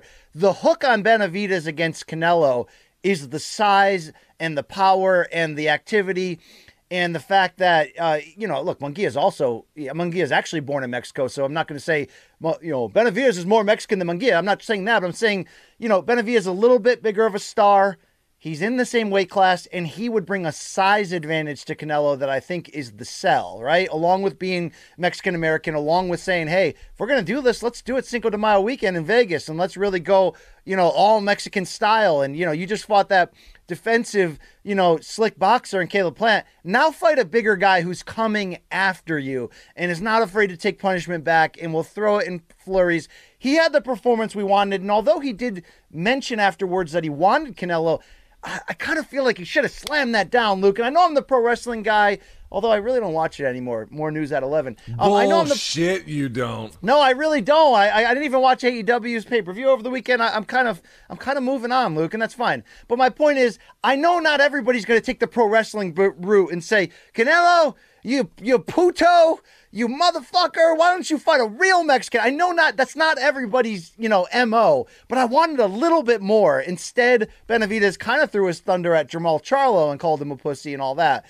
Would be an equally great fight. But yes, Benavidez, I think, Luke, short of Canelo going to Triple G, I don't believe anymore that Canelo's going to 175 next. I don't think the upside is there. I think if Canelo comes back to PBC and Showtime, company guy BC loves cashing these checks, but I think also if you can fight David Benavidez and Jamal Charlo in 2022, it's a hell of a great pay-per-view year. Maybe Canelo wants to fight a third time. Who knows? Maybe he could slip in that Triple G trilogy for all I know. But yeah, Luke, Benavidez, to me, did what he had to do. He did what he freaking had to do. He's an uncrowned champion in his own way. We know his issues outside the ring. And Luke, even though his brother Jose, coming back from a 3-year layoff, got what I thought was a gift draw in that co-main event, did you see that video package? I had forgotten that Jose Jr., his older brother, had been shot in the leg and had that violent background, but also was the youngest Golden Gloves champion in U.S. history. They kind of had a quasi-Diaz brothers vibe, right? A little bit. Yeah, except here's the problem. There's a big gap in ability between them, which you could have said there was a while between Nick and Nate, but I think that is closed, and, both are kind of different versions of each other, whereas, don't you get the feeling that, David Benavidez and his brother is the one, he's a much... Both guys are tough as shit. Obviously, they're pro boxers, but there's a big gap in ability, and the one who has the lesser ability is the street crazier one of the two. I agree with that, but Jose used to be the better of the two, and he did fight Terrence Crawford for the welterweight title, and he went deep into that fight before getting stopped late. But he was the amateur sensation who turned pro at 17, and Benavidez was actually pretty fat. David was a pretty fat kid back in the day, and is really slimmed down. But they got a cool vibe going at the very least. Luke, all right, gun. Hold on, let me answer your firearm question. to your head, bro. Okay, I want to ask you a question, motherfucker. All right. Firearm to your head. Better call Saul, right? Who does Saul pick next? But as my wife would say, better call Saul. I'm like, that's not the name of the show, but okay, go ahead. Who is he picking? Who is Big Red picking for May, Luke? Okay, here was my read on this, BC. Tell me if you feel like I'm off on something, right? Because I'm still putting all my P's and Q's together with my boxing knowledge. So I watched the Munguia fight. I watched the Benavidez fight. To me, it just seems like, for a lot of reasons, most of which you have already articulated, the Benavidez-Canelo fight just makes more sense for Canelo. I think it makes more sense for boxing, quite frankly. I introduced Munguia because I thought it'd be a fun little wild card. I didn't want to not talk about that fight. But I think Benavidez makes more sense. Here's what I would say, though. First of all, I love your idea about Triple G Munguia. I think that is fucking awesome, number one. To me, though, the one thing I want to give Munguia is not that I think he's a better fit for the Canelo fight, because I don't. Although, at some point, one never knows. As you indicated, 25 Mexican, who knows what they want to do with that one. That's always going to be something kind of interesting. But what I would say is Munguia had to do and show more to win against Gabe Rosado than Benavidez did against his late notice, very, very sprightly, but late notice kind of overmatched opponent. David Benavidez was walking this guy down with zero respect for him from round 3 on. I mean, from that point on, the fight was fucking over. It just took that long for it to end. Munguia, as you indicated in your answer, had to show different things to get past Rosado in a way that we hadn't quite seen from him. Couple extra gears. So I actually think that going in the direction you stated was the best one, Munguia to Triple G, Benavidez to Canelo. But what I would say for Munguia is, dude, this is a fucking impressive performance from him. And you didn't get all of the offensive firepower that you're used to seeing from him. But what you did get was an overall better performance of well-roundedness. I actually loved this from Munguia. I do. I did. I love the performance. I just think, he's deeper down the line and for potential Canelo right now than we realize. Look, dude, if Triple G beats Murata, I think it's Triple G and Benavidez head to head. What do I know behind the scenes? That's what I'm just saying from where I'm looking at right now. Luke, did you happen to see at all the Golden Boy approved ring announcer that DAZN had? The one who also, when he commentates, looks like you do when you eat with the one eye closed. Yes. That guy? Well, look, I'm not going to bring that up because he can't like me, Luke. he can't fix that. Okay, it is. Oh, what I it didn't know. is. Okay, so let me back up. I don't I want got to a make little fun of eye someone who tick actually. here. Hold on. I don't want to make fun of someone who has actual disability. I thought he was doing a bit. So if okay, he might have sorry. a little bit of a wandering eye. I don't have a wandering eye. I have a lazy eyelid that jumps when I eat, very much to draw the. I literally thought he was doing this, like getting into it kind of a thing. I didn't know. I'll give him had credit. An issue with his eye. The sound of his voice is good. His hair is fantastic. His catchphrase of "Let's get golden" or whatever the hell is lame, but I didn't like it. Neither did anyone on Boxing Twitter. When after the fight, he's like, "Let's give a hand to these guys for without a doubt the fight of the year." We're like, bro, come on. I mean, it's like the fight of this month, but come on. I mean, like, can we please relax a little bit? He had big ass traps. You could tell my man's been in the weight room too. Yeah, I didn't look at him that closely. He's been. You didn't see the traps from all the shrugs he's been doing. No, I didn't. All right. Well, very, very alpha of you to not notice. Okay. All right. With that in mind, BC, it's time for us to answer the questions from the fans. It's time for DMs from the Diggity Donks. Hee-haw. Hee-haw. All right. BC, this is from Fran_607. After being a ref for a million years, what can be done about the indecisiveness of Herb stopping fights, but not stopping fights? What do you think? Yeah, he's on a tough little run right now. I do think Herb is still in the prime of his career, I hope, Luke, but I feel like we've had the Herb Dean discussion more than we should have over the past year. This Ben Rothwell fight is the reference point where, what's the guy's name? Rogerio de Lima? Is that correct? Yeah. I mean, he put it on him. That was shocking. I mean, he put it on him. He hurt him with a left hook, and to De Lima's credit, he knows how to finish a guy when he's got him hurt. But yes, there was a lot of stop-start going on. What is that method called, Luke? The stop-start method. Yeah, we've all practiced that in high school, right? You got to make a decision and stick with it, Herb. Okay. I mean, what do we do about it? I don't know. I hope the Nevada State Athletic Commissioner or whoever has a nice little chat and just says, come on, bro, because I felt like he didn't know what he was doing. That was a bad sequence, Luke. Yeah, I mean, here's what I would say. I think it was. I've talked about this when I did my radio show for SiriusXM years ago. I believe it was Boston University. Although if I'm wrong about that, feel free to dead wrong me because I don't know for sure. But there was a major study done by a university. I'm pretty sure it was Boston University that looked at, or maybe it was commissioned by MLB. But they looked at the strength of umpiring in baseball. And what they found was a lot of different things. But the biggest takeaway that I had from it was the longer tenured umpires in Major League Baseball, so we're talking upwards of 20-plus years, scored the worst. They actually did the worst job out of anyone, including brand new umpires. So you're asking, well, where was the sweet spot? It turned out the sweet spot was around 10 years or so, 5 to 10 years in certain cases. So it's folks who had a lot of experience under their belt, but not like a ton. Now, what would explain the reasons why there would be this drop-off in performance? Some of those are very related to baseball that may not play any role here.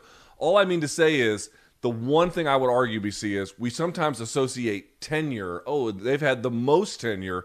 That must mean they're the most qualified. And I actually feel like people start to get washed the closer they get to 50. I mean that sincerely. I actually think that their judgment sometimes needs to be reevaluated at different intervals. What I would want to find out, and there's no way to know this, is if you could test referees now for their competency on the job, what cohort in terms of how long they've been on the job would score the best. We just assume if they've been on the job the longest, that would be the case. But we know for a fact in Major League Baseball, it's the exact opposite.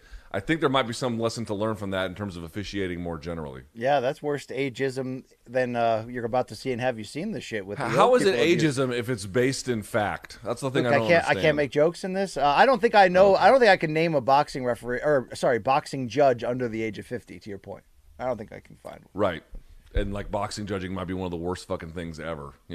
So there you go. All right, from Jimmy_Reed. Hey, that's something. How would you guys see a fight between Robert Whittaker and Kamaru Usman playing out at 185? I'd probably see it with my eyes, BC. What about you? Wow. All right. Yeah, you're coming into my dad joke case there. I like that. It's a great idea. I do think, because Kamaru and Israel Adesanya have not wanted to fight each other unless, as Kamaru says, you put $150 million down on the table. And sorry, guys, pre or post Zuffa ain't doing that anytime soon. Mm-hmm. If Robert Whittaker wins this Adesanya rematch, which I think they just recently announced will be in February now, Luke, there's obviously a great chance we could see a third fight between them. And I do think that this has a shot at being, historical rivalry for this era. But for all we know, Luke, Robert Whittaker could be the next middleweight champion again. And that would be the opportunity for Kamaru to really try to enter goatdom. And how would it go down? I would favor Robert Whittaker because I think he's the most well-rounded fighter in the game today. And I think that the size difference would give his more well-rounded skills than Usman an advantage. I've got to see it with my eyes that Usman can be as physically dominant in the higher weight class. You know what I'm saying? I'm not saying he can't compete for the title there. I kind of have to see it against somebody as great as Whittaker. Yeah, Whittaker's going to be hard to hold. He's going to be hard to hold down. He's got great scrambling, great anti-wrestling. I would say that the wrestling of Kamaru is going to be in some ways worse, but in some ways better than the wrestling of Yoel Romero. So Yoel Romero had trouble for 10 rounds, but it's a very different situation for a lot of reasons. So it'd be, listen, could Kamaru Usman beat him? Yes, I think he could. But I think it'd be a pretty tough fight. And, I'd rather him dare to be great there than Canelo or Nick Diaz. Who just said that Kamaru should fight Nick Diaz next? Did somebody say that? Or was that they said Hamzat should fight Nick Diaz next. Maybe it was the Weighing In podcast. Was that it? I'd have to check if that actually happened. But if that did happen, then we got to get this Josh Thompson rematch sooner than later, all right? All right, I'll call him. I'll set it up for you. All right, next. Someone with just the worst fucking name. I mean, imagine having this name on Instagram and then expecting people to find your account. Like, you're never going to get followers. Okay. What was a car you guys lusted after as teenagers, if any? I noticed you two alphas hardly talk about cars. Yeah, motherfucker, because I live in the place with the most expensive childcare in the fucking country. That shit is... I could buy 2 fucking Mercedes per year with the amount of money I'm spending on fucking daycare, but okay. Go ahead. The guy's name is Ghost Hardware, Luke. I don't think it's that hard. I know. Could you make it? No, yeah. Then write Ghost Hardware. Don't write number 4 fucking 0 number 4. Well, it's better than like Andre __.003791. I agree with that. Those are equally awful, but this one is okay. Bad So too. I'm not a car guy. I didn't grow up with car magazines. I'm more of a to B efficient guy, but that's because I've really never had money until right now. So thank you, Showtime and CBS. That's right. Me too. Yeah. Luke, want to hear the history of the cars I've owned? All right, let's do, actually, this is actually better for our room service diaries, but I love this question. Go ahead. Okay. On the first day of freshman year of community college for $2,000 in 1996, I bought a 1985 Chevy Celebrity. It was gold. It was amazing. That was the Stallion. It would stall while you're driving in key situations. You could take the key out while you're driving. Stallion. Dude, I had the exact same shit. Go ahead. Yep. Okay. Then when I was 21, I bought a brand new 2000 Dodge Neon Salsa Red. It was a hot car for a minute, Luke, for a quick minute. And then that thing became an Albatross. And then when I got married, I bought a used 2011 Honda Accord. Then I bought like a 2008 Honda Odyssey minivan. And then I got like a brand new box Nissan Sentra that sucked the horn. But Luke, how many times did you sleep in the back of your minivan to avoid driving home drunk? Never. But I almost bought a minivan when I was like 18, just so like you can load up friends and all your hockey. I played hockey at the time. I played all these sports. You could have I just wanted to basically have my entire life in my car, in my van. That would have been awesome, Luke. We could have smoked that thing up many times. All right. So right now, Luke, I bought a 2020 orange Subaru Crosstrek that you have dubbed the Indigo Girls Mobile. But no, it's the Melissa Etheridge Mobile. You drive on the way to Lilith Fair. It's sporty. It's efficient. It's got a sunroof. It gets great gas mileage. It's safe as shit. And if you want to hear Ravi Shankar just play the sitar endlessly in a jam session, dude, that was Mahavishnu Orchestra, John McLaughlin and company. Well, Cobham on the drums. That was awesome. All right, so Luke, this is the first car I've actually bought with intention that I wanted. I do. It's not manly at all, but I do tend to like smaller, sporty, efficient cars. There's nothing manly at all about that. So yeah, I suck in a car conversation. But to the spirit of the question, what cars have I lusted over in my youth? Luke, when I started driving, it was my dream car? It was like a brand new 1998 Dodge. What did you call those big SUVs they had? Remember what I'm talking about? Vans? No, the damn Dodge SUV. You know what I'm talking about. Well, the Dodge truck is the Ram. I don't know about the SUVs. Durango. The Dodge Durango, the 98 Dodge Durango, I thought had a great look. And then I also really wanted that boat. It came out in the early 2000s. It was a Cadillac, and it was like a 2-door, and it had it had the North Star engine. I lusted after that car for a while, Luke. As you can see, I really don't have a stake at this table for this conversation. I've never been a car guy either. My parents never were car people. No one in my family was really a car person. So, I didn't have money until now, and now I don't because I live in an extremely expensive city. But what I would say is, here's my list of cars, BC. This is a true story. So my brother was 2 years older than me. So my dad bought us when we were in high school at the same time. So I was a freshman. My brother was a junior. So we had 2 years together. My dad bought us a car. My brother got to drive it most of the time, but he took us. This is a true fucking. So remember, this is the guy that would hand out Roy Rogers coupons on Halloween, right? This is my dad. You know that when they apprehend drug dealers at certain times, they can confiscate their property, right? Yes. My dad took us to a government auction of confiscated cars. I always wanted to go there and buy some really cool shit for cheap. Yeah. So actually, the car ended up being pretty good in terms of your first car for nothing. I think my dad paid like $4,000 or something, and got is your dad in general a cheapskate? Oh God, dude, my dad won't spend money on a fucking. My dad just, my dad just loves to have his money just sit in the bank and just do nothing. Unless it's an international whore, he will not open that wallet. Even then, he's too cheap. Then, he's too cheap. But here, so we got a white Chevy Corsica was the first car I ever drove. Oh, that's a piece of shit. I've seen those. That's the worst piece of shit. And then I inherited it to college.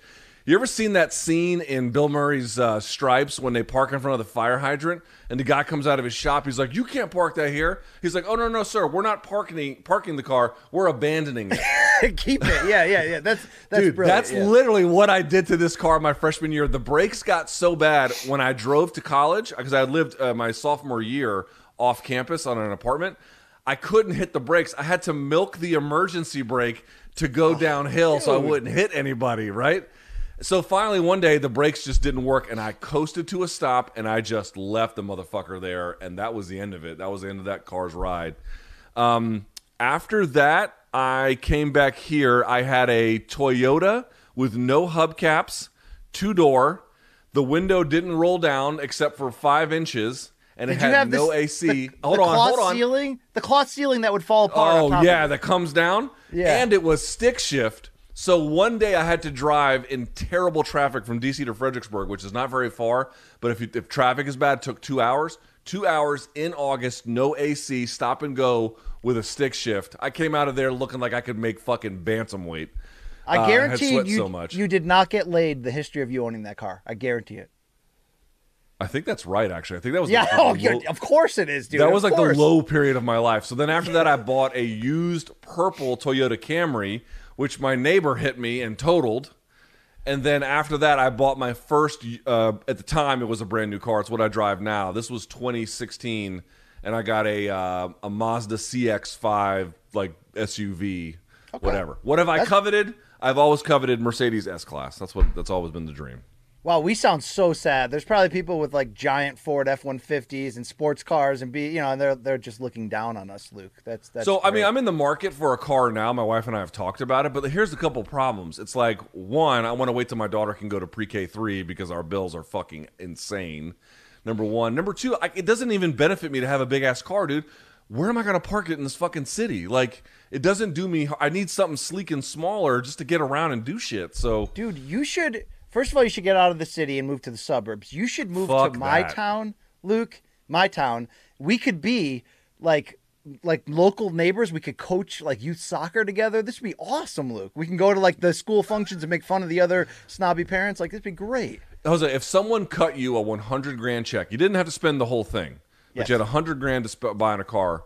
What would you buy that day? Walk into the lot and just give them the check. You know, when you're not a car guy when you don't have a go-to answer, Luke. Yeah, exactly. You know, so I've always been a Mercedes, like a G-Wagon type of thing. That's where I would go. But I'm not a big car guy, you know. Yeah. By the way, not a Jeep guy. Can you repair your car? No, hell no. Yeah, I tried being the car guy once. Here's what I'll say. I tried to teach myself, which is not smart. The best I ever did was in that Chevy Corsica. I was able one time to change the alternator.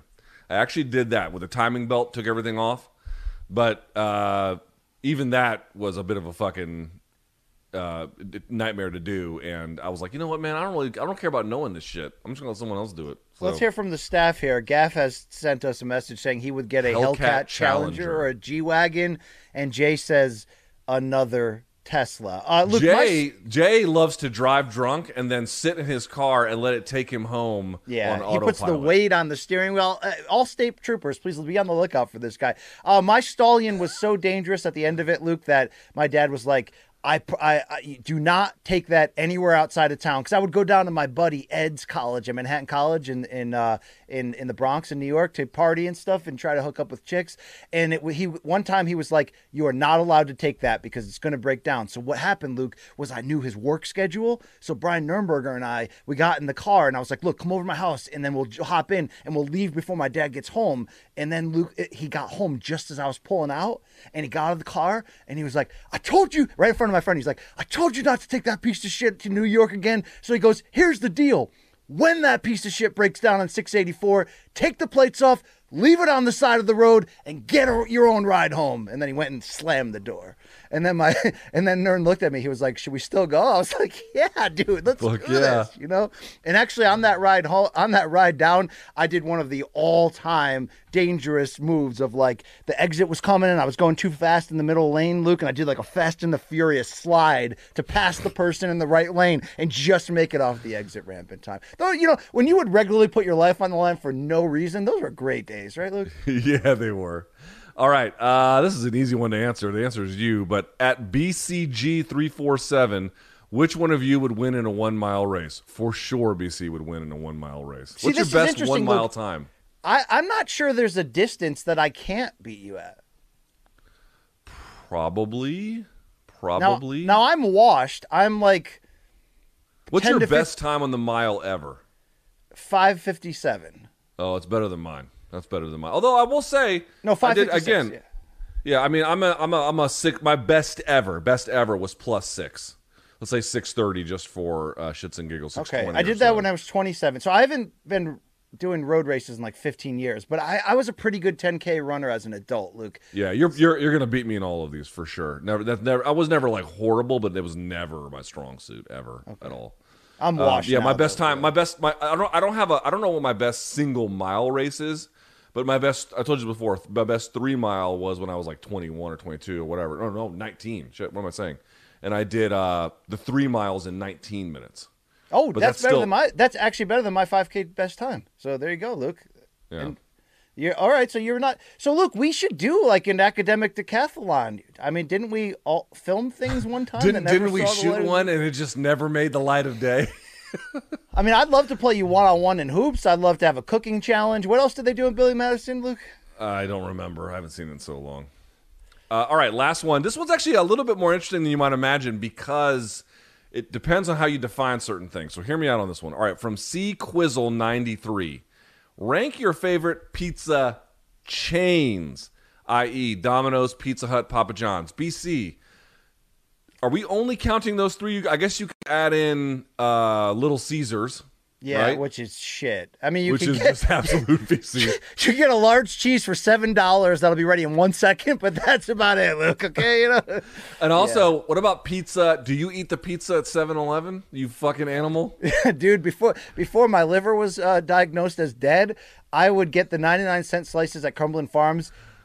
Maybe 4 days a week. I'm going to admit it. Look, at some point in your life, you have to come clean, Luke, okay? Yeah, if I was driving by that area, I would stop. I mean, that's how it was, All right, so rank pizza chains. All right, pizza chains suck, but pizza, as we all know, like gross sex, is really never that bad, right? I think Pizza Hut of that group. I mean, especially if you can find an actual Pizza Hut where you can go in and sit down and go inside. Dude, who wants to do that except pedophiles and serial killers? I mean, who sits inside of a Pizza Hut? The lunchtime buffets that were really cheap, and you could get the. Dude, Gaff just slid in with Sbarro. Yes. Sbarro, but what about Cece's Pizza? Okay, so Cece's Buffet, which where my parents live in Daytona Beach, Florida, I think it's still $4 per adult to eat. Just a disgusting amount.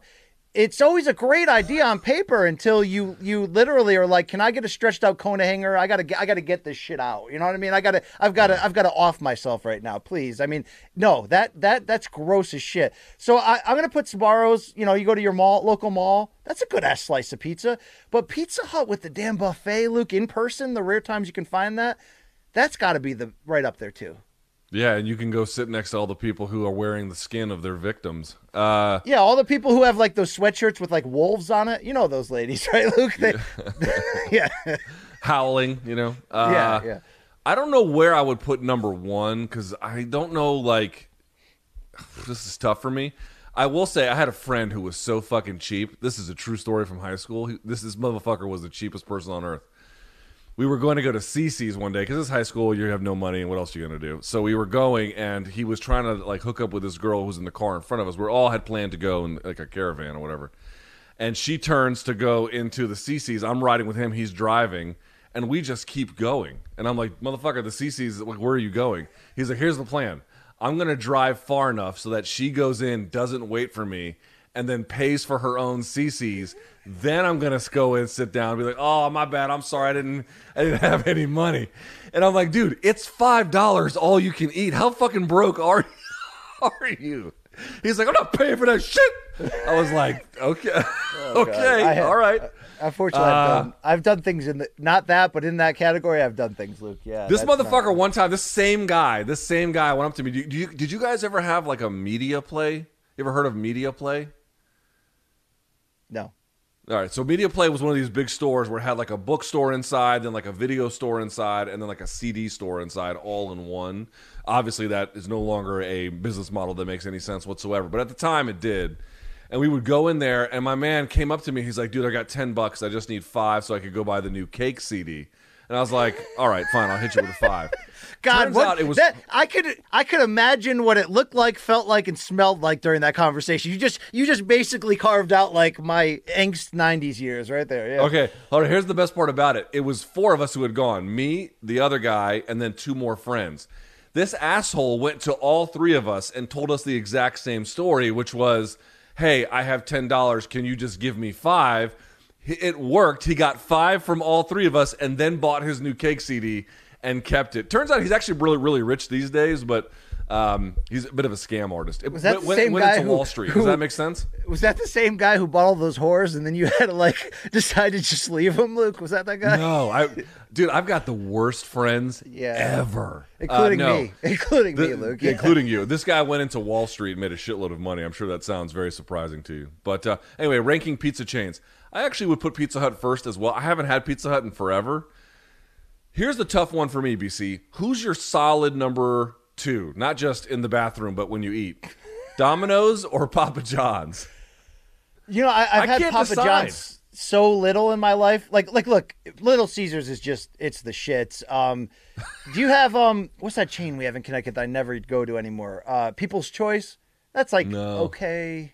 In college, we had one called Chinellos, and you never had to ask for it because their bit was they would always serve it with a big pot of ranch. So you'd call them up at 2 in the morning and be like, give us a cheese pizza. And they'd come in with a huge thing of ranch, and everyone would just fucking devour it. That was fun. Yeah. Dude, CC's makes you shit. Dude, CC's is, I mean, you know, the rats, like Ratatouille is in there putting the thing in the oven and whatnot. I mean, it's really gross. The only good about CC's is you could go up and they'll put anything on it. You could concoct the most disgusting mix, and they'll be like, yeah, we'll make that for you. Sure. It costs $4 to get in here. You can eat whatever you want. Yeah, it's great. All right. Speaking of that, it's time for Have You Seen This? Let's watch. Yeah, thank you. We scour the globe every week for the highs and lows, the good and bad, the ugly, the in-between, mostly the ugly. From combat sports and beyond, it's called Have You Seen This Shit? Go ahead. All right, special thanks to our guy Gaffro. He's taking all this BS and putting it on the screen for us. Here we go, UFC Fight Night in Vegas. Luke featherweight Sean Woodson with the body shot finish on Colin Anglin. This was brutal. Yeah, dude. He looked good in this fight. Oh, look at it. He gave him the Mutombo finger, Luke. Yeah. He gave him the no sir, no hiding from that one. Yeah, that's a vicious body shot. Dude, any human that's never been punched to the body, you feel like you're dead, Luke. Yeah, it's I mean, and then he's just putting those right where they're supposed to go. Accurate, voluminous. He looked great. Luke, this undercard had so many bangers we could fill a whole segment with, but how about welterweight Chaos Williams giving it to Miguel Baeza here? Yeah, I was sad to see this because I like Miguel, but that's 2 in a row. I think 2 in a row. It's only 2 losses. And he paid for it. You punched, and then just, he punches, then the guy moves into range, and then it's exchanges with him. This is what I mean about, you strike when it's 50-50 without setting it up. Eventually, this is going to happen. Luke, little teaser. Who will be on? What will you be talking about in today's MK Extra Credit? So the Woodson one for sure. I don't know if I'll get to the Baeza one. We'll talk some other ones. I think I have to pull up my list here. I'm also going to get to BC. Linton Vassell had a nice win, Luke. He did. I wasn't super blown away by it, but the Yadong Arce fight, and then also we're going to talk about the Joel Alvarez fight as well. Or as I called him on HQ the other day, Vinton Vassell. Yeah, you called him Vinton Lascelles, and no one corrected you. I'm like, and then I'm like, he's got a great fight against Justin Fortune, who's Manny Pacquiao's strength coach. It's great. It's great, BC. It's great. All right, let's keep it going. Lightweight Da Un Jung opened this card with some nasty elbows against Kennedy Nzechukwu. Nzechukwu. I can't ever pronounce his last name properly. But look at this. Just holds the lead hand and then just goes to work. Hammers them down. Dude, elbow finishes are just brutal. They should outlaw elbows, Luke. That's like a weapon out there, right? Strikeforce did. Folks forget that. I did forget that. All right. We got a new entry in the tip-to-tip universe, Luke. You actually sent me this yourself. Max Holloway and Yair Rodriguez in the ambulance afterwards. Yeah, man. Dude, look at their faces. I mean, whatever they got paid, it was not enough. Not enough at all. By the way, I love this. Chandler and Gaethje also had a picture like this in the hospital after. Should have been on last week's show. Yeah, I love when they do the Rocky and Apollo, meet up in the hospital. See, everyone loves those. I like them too, but you know what would make me smile more is if they were in the back of an ambulance with a big-ass check for all the money that they actually are worth. That would make me a lot happier. Then that picture that everybody puts up on Twitter all the time of Dana, Connor, and Lorenzo just laughing it up over some whiskey, talking about how much money they made. They should cut right to that, Luke, every single time. All right, I'm a week late on this, but everybody and their mother has sent me Anderson Silva's son, Gabriel, getting sent to the dark depths here in this kickboxing bout. Good God. He gets torn up here. He just, I don't know if he's hurt. Yeah, he's hurt here, so whatever. You can't just, man. I mean, they're sending me multiple. Referee kind of fucked him over, too. He should have intervened a little bit earlier. I had one guy that sent me 3 different angles of it. I was like, one's fine. Right here, you got to stop it. And he just does. Whew, good Lord. All right, speaking of the aforementioned Khamzat Chimaev, Luke, there's talks that he could be in line for a Gilbert Burns fight, excuse me. But how about this, Luke? He tweeted at Nate Diaz, "I'm ready for you. holding up 2 firearms. Is he talking about fighting, Luke, or is he going to kill him? I mean, what are we doing here?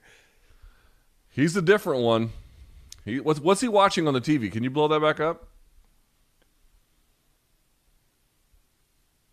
I don't know what that is. That looks like one of your intensely violent international gun movies, right? Yeah, I mean, I doubt he's watching Sleepless in Seattle, Yeah. I mean, like Kurosawa, he makes you've mad got films. mail. Yeah. Luke, let's go to the king. No, sorry. Let's stop one more. AEW had a pay-per-view over the weekend, as I mentioned. This is Junior Dos Santos landing a suplex into, get this, Luke, a standing moonsault. Holy shit, right? Watch it.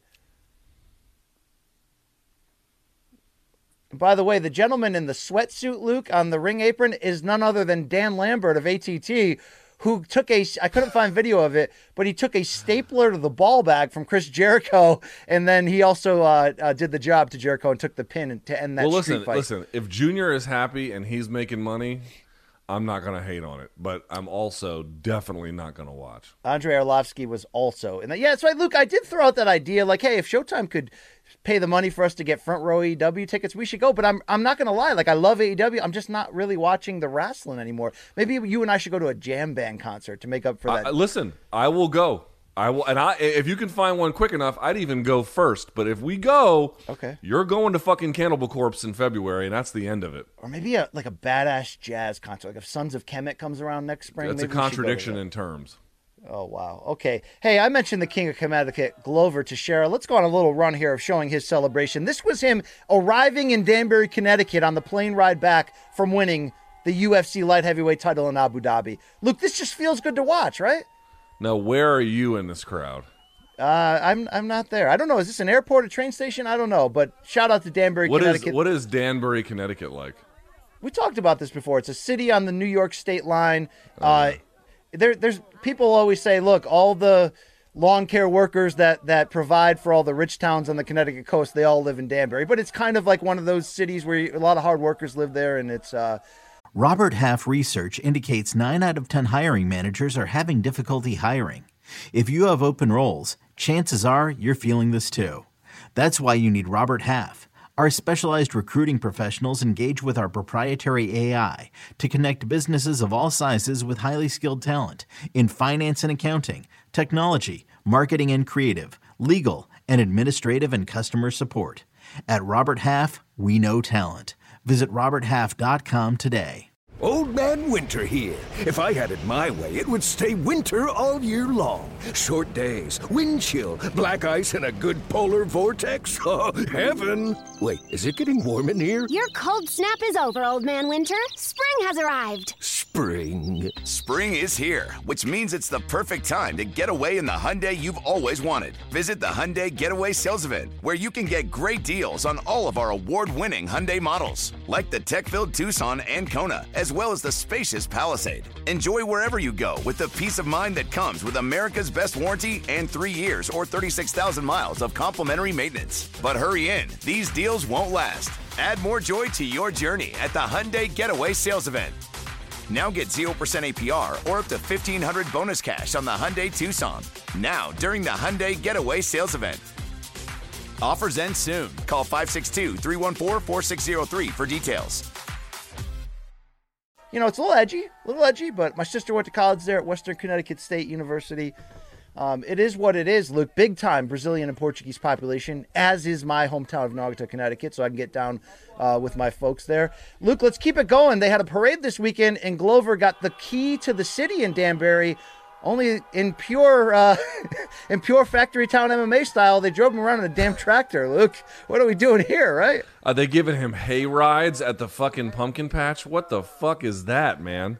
I do love this, though. God bless Glover. I'm happy for him, but he deserved a little bit better than that. Jesus Christ. That's an Ariel Helwani tweet we're putting on this show. Shout out to our friend in the industry there. But there's his boxing coach right there, Luke. I forgot that guy's name, but yeah, there you go. Okay. All right. I mean, they're gonna take him to the haunted house after this. What the fuck are they doing? Yeah, this was I don't understand the hook here right now. You know what I don't get it.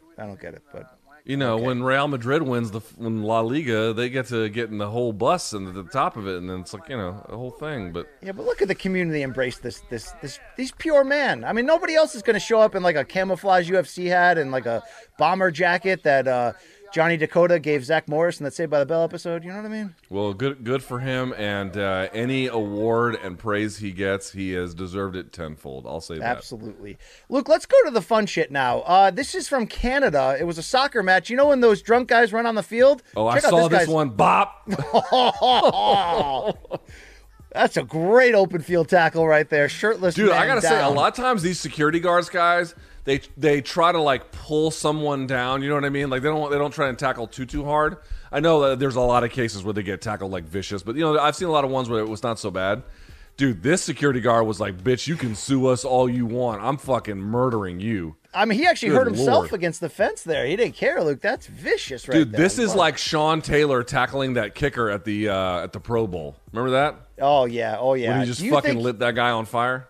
Would he have been this aggressive if this guy was naked though? Sean Taylor? No, this guy right here. Oh. Yeah, I think he wanted that scalp, dude. Look, he does the Goldberg spear, right? Is that what they called it? Yeah, but if that guy was naked, you get the scalp and the bag. Look, you get it all there, okay? Listen, you got to risk it for the biscuit. You know what I'm saying, BC? Hey, DAZN had a second card from England on Saturday afternoon. It produced two big moments. How about 35-year-old Kiko Martinez, the former world champion?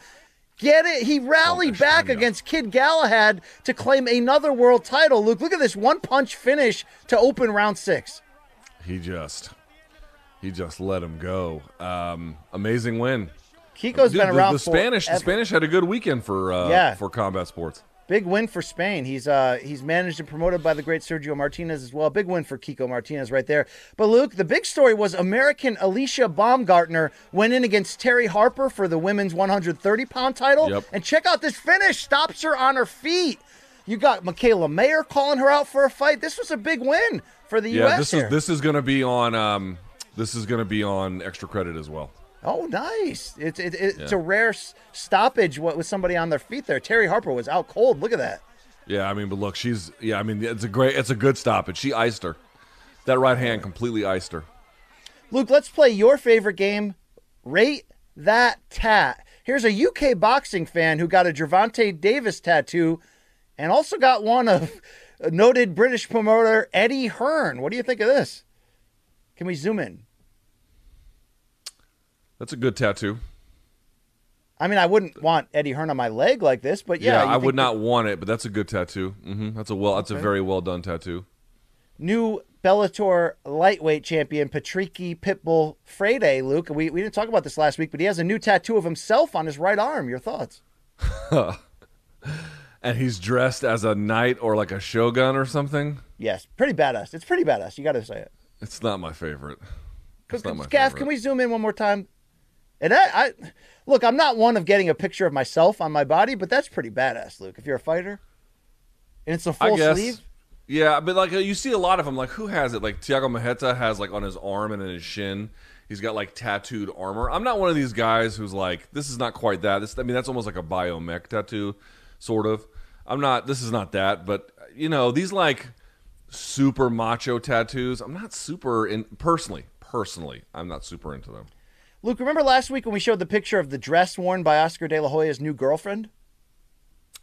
Yes, the one that barely had any fabric. Yes. Turns out her name is Holly Saunders. She's a former Golf Network host. Look at what she did to show her love for Oscar. She got his 1992 gold medal winning stance on her back.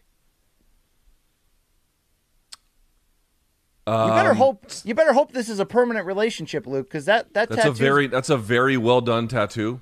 I will say that. Like that's a really well done tattoo, actually. But as a tattoo choice, it's a little different. She wrote a message on Instagram saying, like, for the guy that has everything, I wanted to give you a gift, you know, that no one's given you. And he responded on her IG saying, I've never felt love in my life like this. So, look, I got to wish Oscar well, right? Yeah, that's a great tattoo. You're showing me some pretty decent tattoos. I'm not a favorite of the Patricky one, but the other ones are pretty good. I mean, I don't see the radiant and talented Mrs. Thomas getting a tattoo of your mug on her back. Yeah, probably by choice. Okay, just in case. Just All right, in case let's I keep get it hit by going. a bus tomorrow, you know? Here are your shirts of the week from this couple visiting Disney World, Luke. So I didn't know this was a thing until I went to Disney World, where families or couples or whatever groups will it's a wear thing. shirts commemorating them going to Disney at the Disney event they're going to. It's a major thing. Even my wife, a who's not huge even this thing. type of person, my wife got all of us shirts the last time we went. Oh, she did. You did that. One said, mom, dad. One said the kid's name written in Yeah. the Disney letters. Yeah, I mean, she's not even that type, and she did it. So I mean, it's a this thing. is this is up there with the Yadong jokes, which were funny the first 89 dude. billion. How Hold on. old? No, I no, mean, no. how Hold on. old and suck my balls. unfun? First of all, suck my balls. Number one. Number two, I'm not telling you they're not funny.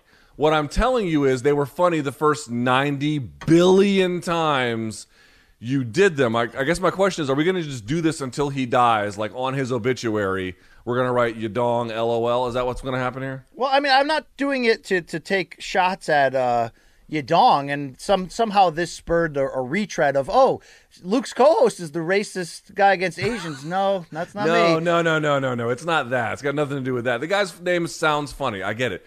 My only But I point is even that got everyone played. does it every time. Well, Jeremy Oakman slid into my IG DMs and was like, "Did you see the weigh-ins? Your dog looks small." And I was like, "Oh, you got me there. You got me. Yeah, you got me there." All right. I mean, I get it. They were funny Yeah, the but first 90 Luke, billion times. Knowing your stance as a historic curmudgeon, you came out very get off my lawn-ish with that tweet. You should probably delete Yeah, it of course. before.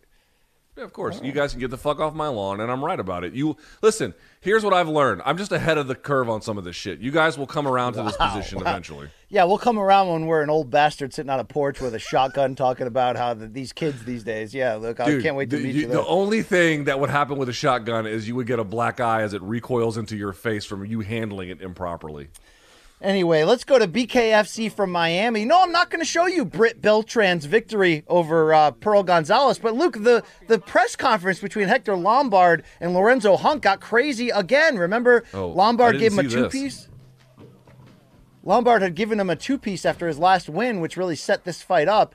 Hunt would go on to win a decision. But I love that move, taking the belt and just slamming it to the ground, Luke. Didn't Hector lose this weekend? Yes. As I just said, Hunt won a decision. Okay, so this is... I'm confused. This is pre? This is like last Wednesday. Oh. Yeah, dude, they get busy over there. BKFC, bro, that's where the crazy shit happens. That's the edge. That's the strained edge of sanctioned combat sports. That's what it looks like. Well, you'll see anything all kinds else of... you just can't sanction. BKFC offering all kinds of weird shit, including at Friday's weigh-in. Here's Dustin Pegg wearing the Borat bathing He's from suit, DC. Luke. He's from DC, yeah. Yeah, really, Luke, I mean, this wasn't a scheduled Manscaped ad read, Luke, but this guy can use the lawnmower, correct? I thought he was super Christian. I don't know what this is about. Yeah, men are disgusting. What can I tell you? We are just horrendous creatures. If you're going to go to this level for this bit, you probably should clean that up a little. Okay? Okay, all right. He needs the lawnmower 4.0, BC. That's what he needs.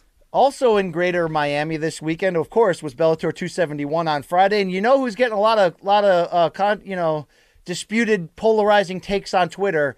Valerie Loretta, who bounced back from her first loss to Hannah Guy by taking a split decision from 5-9 38-year-old soccer mom Taylor Turner. So, Luke... And then she does the stripper thing, yeah. So not only did Loretta refuse the post-fight hug, watch this. Post-fight hug, get away from me. Yeah. I'm not saying she can't do these dances, Luke. I'm saying you struggled to beat somebody who's 5-9. It was a split decision. And you're going to, dance on the grave and celebrate like it's raining right now. Luke, I'm sorry, it's not a good look.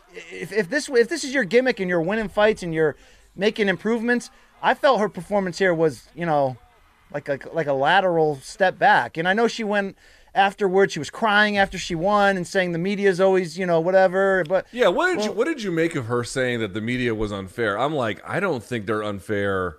Granted, of course, I have my own perspective. She has hers, but I don't think they're unfair at all. In fact, I think they've been generous, if anything. Well, to her point, she said the media is unfair, but I brought this on, and she's trying. But I just look.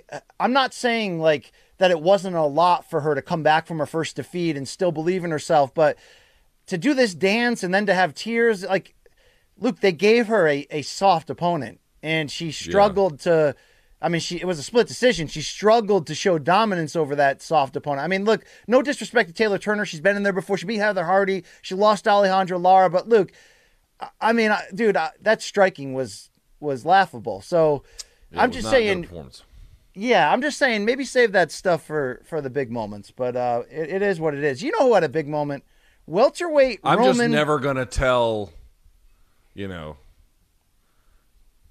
dance, ladies. Dance if you want to, is my view. All right, so you'll be the old guy that says no more dong jokes, but you won't be the old guy. I mean, I understand. I'm doing a bit. Like, I understand your point about, like, if you're going to celebrate like that, it needs to be, commensurate with a performance that merits that kind of a thing. I think for her, I don't want to speak for her, but it seems like her response would be, well, she got back in the winning side of things, which I think she was mostly happy about. I think she took this fight on short notice, relatively, like 6 weeks, so not like perfect. But yeah, dude, at some point she's got to figure out what she's doing here. Are we doing the whole like, which is totally within her right, like sex appeal, like online figure or fighter? It's hard to do both. Kind of have to make a choice about. Based on the pictures you texted me, I would say the former, Luke. Could be. All right, you know who won this night though? Welterweight Roman Faraldo, 6-0 with 6 knockouts. This dude. Look at that taunting and the finish. Oh. Shades of future champion Kevin Lee against Gregor Gillespie with the way the head hit the cage there. But so to watch this, he taunted him after he rocked him with the left hand. He also feinted like he was going to spin. He doesn't, lands the left hook, and then just called his shot. Bop, got the guy to duck right into it. What do you think about him calling out highly ranked Jason Jackson after this, even though he's only 6-0 with 6 knockouts? Love it. Let's see it. This guy looks good. I had never heard of him, candidly, so I won't pretend like I did. He looked good, and also Cody Law remains undefeated on the prelim card. He looked good as well. I think Roman Faraldo is an ATT guy as well. The only problem is, look, he beat Robert Turnquest, who missed weight by 7.8 pounds for this fight. Could have been. Was he last minute? I don't know what the issue was. He That's... wasn't beating a high-quality opponent, but, no. What are you going to do? All right, Luke. Great sound caught in weird context. Here we go. Uriah Faber talking about Frankie Edgar. Obviously, as a younger Frankie, he wasn't as susceptible to being knocked out. That's something that happens with age. I don't care how tight something is. You pound on it over the years, it's going to loosen a bit. So, obviously, as a younger Frankie, that's something that happens with age. Luke, in your travels, can you confirm that that's true, Luke? I'd also say the human anatomy is quite resilient, but when it comes to taking punches, not that resilient. All right. Shout out to the Schmo. Look at you, like that haircut, little old school like Brian Bosworth type shit going on. I didn't notice it. What did he do? Can we zoom in with the it's a little Vanilla Ice, right? It is a little Vanilla Ice. Well, I mean, that's on brand for our guy, the Schmo, right? He goes after it, Luke. He goes after it. Oh, he doesn't. Listen, he's his own man. Let him be. Let him do his thing. Cook, player, cook. All right, Luke, you're really here to see drunk chicks do ridiculous things, right? Yeah, I mean, where the fuck has that been? Jesus, where's that in the elder abuse guy? Hey, this fine lady getting the boot right here. Check this out, Luke. What the fuck? Oh, right. Okay. Okay, that explains it. Yeah. She ain't no Ronnie Deutsch, I'll tell you that much, Luke. Wow. That is, You know what? That's actually a pretty stupid, but also kind of funny bit. I actually kind of like that. Yeah, hey, honey. By the way, I meant to tell you this. So when I was in Brussels, I went to the actual and original Delirium Tremens Cafe. You had this beer before, right? Delirium Tremens. Oh, it's incredible. Yeah. It's amazing. So I went to the actual cafe with the pink elephants and everything. And they have a boot behind the counter. You cannot buy it, but you can rent it for free. But here's the bit. They'll fill it up with whatever you want. And you pay for however much that costs. You have to give them 50 euros, and you can have the boot. When you give the boot back, they'll give you your 50 euros back, but it's sort of like collateral in case something happens to it. It's a giant glass boot that they will fill with booze. So I did that in Brussels. I had 2 of them shits, and I was fucking hammered at that point. Luke, as you may remember from me when our great beer challenge and all that, I strongly dislike Belgium-style beers. It's like just putting a stick of butter in the Budweiser. But this is the only beer, one of the only beers in that category. And I get people will go, oh, that's the real beer. Okay, that's cool. That's cool. But this, when I tried this, when I bought this one time, I remember specifically, Luke, I bought the 16-ounce bottle that's like $13 or whatever. I drank the whole thing in one sitting. I stood up. I was like, am I high? This is a different buzz right now. Like it was some strong shit in there, Luke. What did they put in there? Yeah, it's high alcohol content. I'm not sure what the ABV is, but all those Belgian beers typically are. They got high ABV. All right, Luke, we call this category only in South Florida. I'm sure you can assume what's happening next, but check out this busy intersection. This can't be safe, Luke. Can we zoom in? Can we zoom in here? Propane tanks fell off. Nothing like spilling 10 propane tanks in a crowded intersection in Miami. That's great. Jesus. I mean, what the fuck, guy? I mean, by the way, those are not light. Like, you can't rush. If they're full, it takes a second to go get them all, I mean, nothing like hitting a car into a propane tank. That'll end great. Bro, this is how they should do strongman. Just do all the events in the middle of Florida traffic. Yeah, nobody would notice. Well, speaking of South Florida, let's go to the beach for this selfie, Luke. I don't really know how to analyze this. Wait for it. Wait for it. Zoom in. Wait for it. I see an ass. Oh, what are we doing? Yeah. Yeah, okay.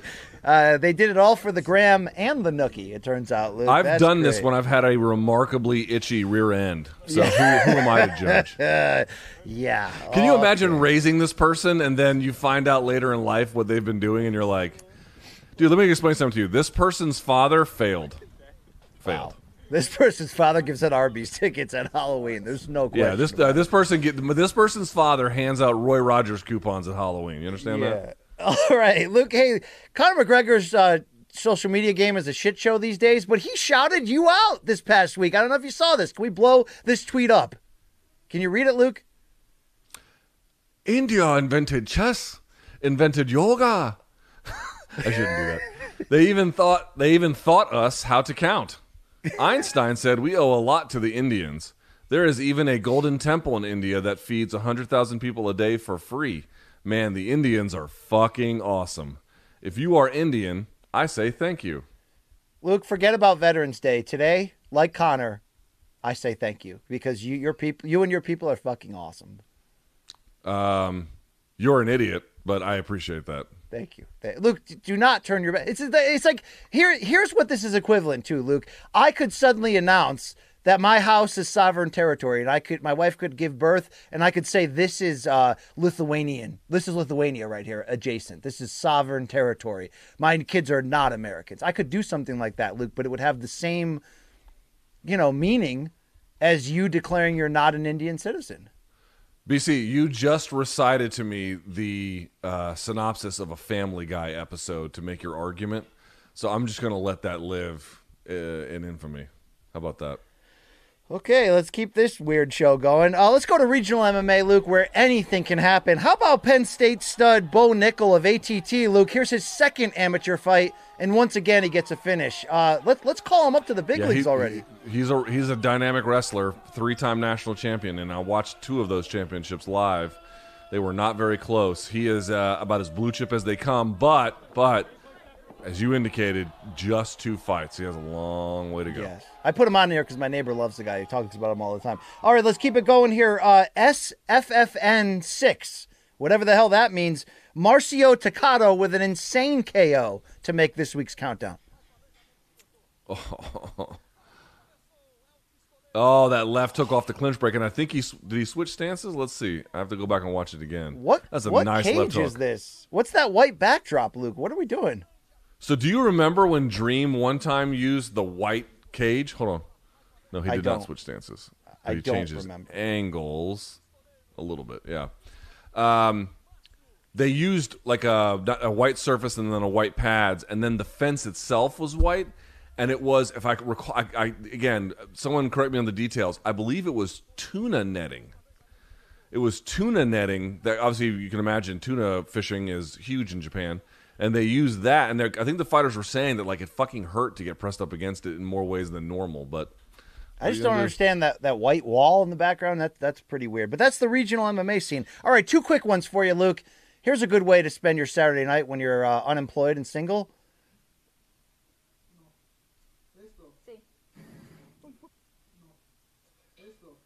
How many times have you done that? I actually never have. I witnessed a guy do it inside the ESPN newsroom once. Shout out to UFC Steve Guyett, a fantastically talented video producer who I used to work with at ESPN. Go back. I want to just watch this Darwin Award, live and breathe. I mean, look at this. You can't. I mean, look at the what really sells it for me is not that he lit his fart on fire, but rather the look of sheer panic at the very end. This is one of those where I'd love to see what happened next. Did he completely go up in flames, Luke? I hope. I really do. All right, finally, Luke, speaking of your old man ways, this is probably you in about 25 years when your daughter has, or probably less than that, when your daughter has her first alcoholic at party and you walk home to it.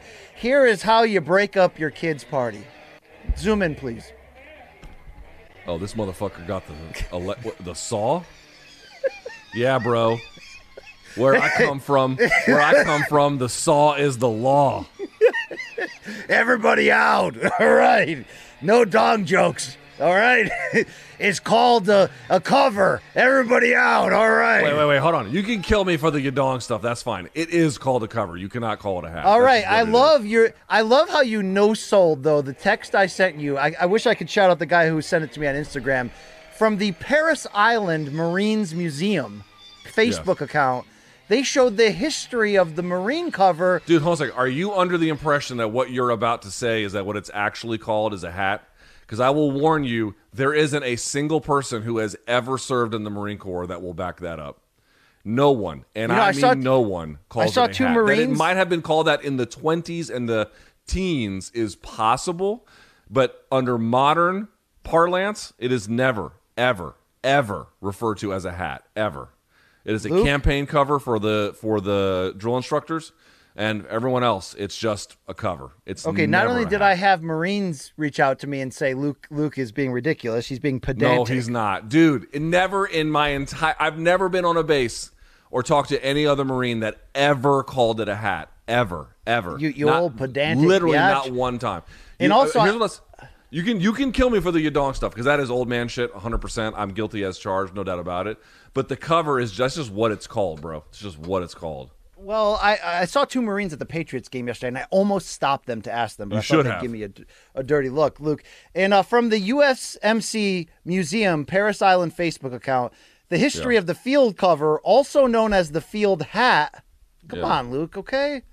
In 1912, no one calls it a hat. Yeah, 19 whatever it may have been. No one calls it a hat. In 1912, Marines calling the hat a field hat. I mean, come on, it's the history. Yes. Pre-World War I, perhaps it was mixed. I'm telling you, dude. So here's what happens. Let me just give you a quick explanation of this. When you show up to Paris Island, they tell you that things that have names no longer have names. Some of those things are names that are you never heard before. Some of them are names for things you already have previously named. Like you may not know this. You can't say the left side of the room or the right side of the room. You have to say, I see what you're doing. You're being an asshole. You have to say the port side of the room or the starboard side of the room. It is not the front or the back. It is the bow or the aft, which obviously comes from being a part of the Navy. They're not called sneakers. They're called go-fasters. They're not called windows or no glasses. They're called portholes, whatever the fuck they call them. Anyway, it's not a hat. It's a cover. It will always be a cover. It will never not be a cover. It's not a hat. You will not find another Marine who calls it a hat. It's not possible. It's just not what they're called. Yes, fog up those fucking lenses, you douchebag. I like how you're like, I'm super pro-military. You're the most insulting fuck I know. Do you really mean to say after 6 years I'm making this up? Like that's not what we learned? We learned that shit on day one. Day one, not a hat, cover. With my field hat on, I will say thank you. I hope you suffocate. We got time for odds and ends, asshole. What do you got? I was actually going to walk off. I forgot about it. All right. Yeah.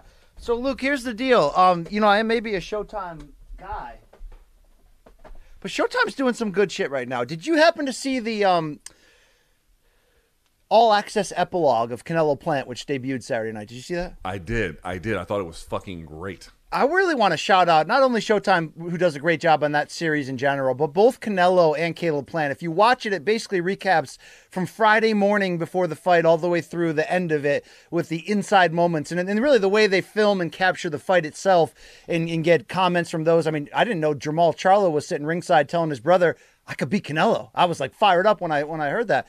Luke, the respect shown by Caleb and Canelo afterwards when they were mic'd up, hugging each other, and, Caleb just looking for that respect from Canelo and saying, I would never disrespect your mother. And, Canelo saying, you're part of my family now. I respect you. I love you. I mean, that was just, Luke, again, in a sport without, like, legitimately touching moments, that was one of those, like, real men stuff right there. I appreciate that. But really, I want to shout out, we always say 30 days free on Showtime and you can get some good stuff. How about the Kevin Garnett documentary, Anything is Possible? It debuted last week.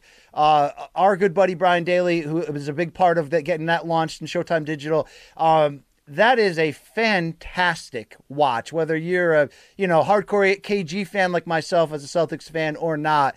To see the intensity on full display of KG as he relives his career, you really get to know the man. But some of the storytelling and the behind-the-scenes stuff, it's hilarious. It's insightful. It was a fantastic watch. One of the better docs, in recent years. So anyone out there, if you're getting your 30 days free for, it doesn't cost anything, folks.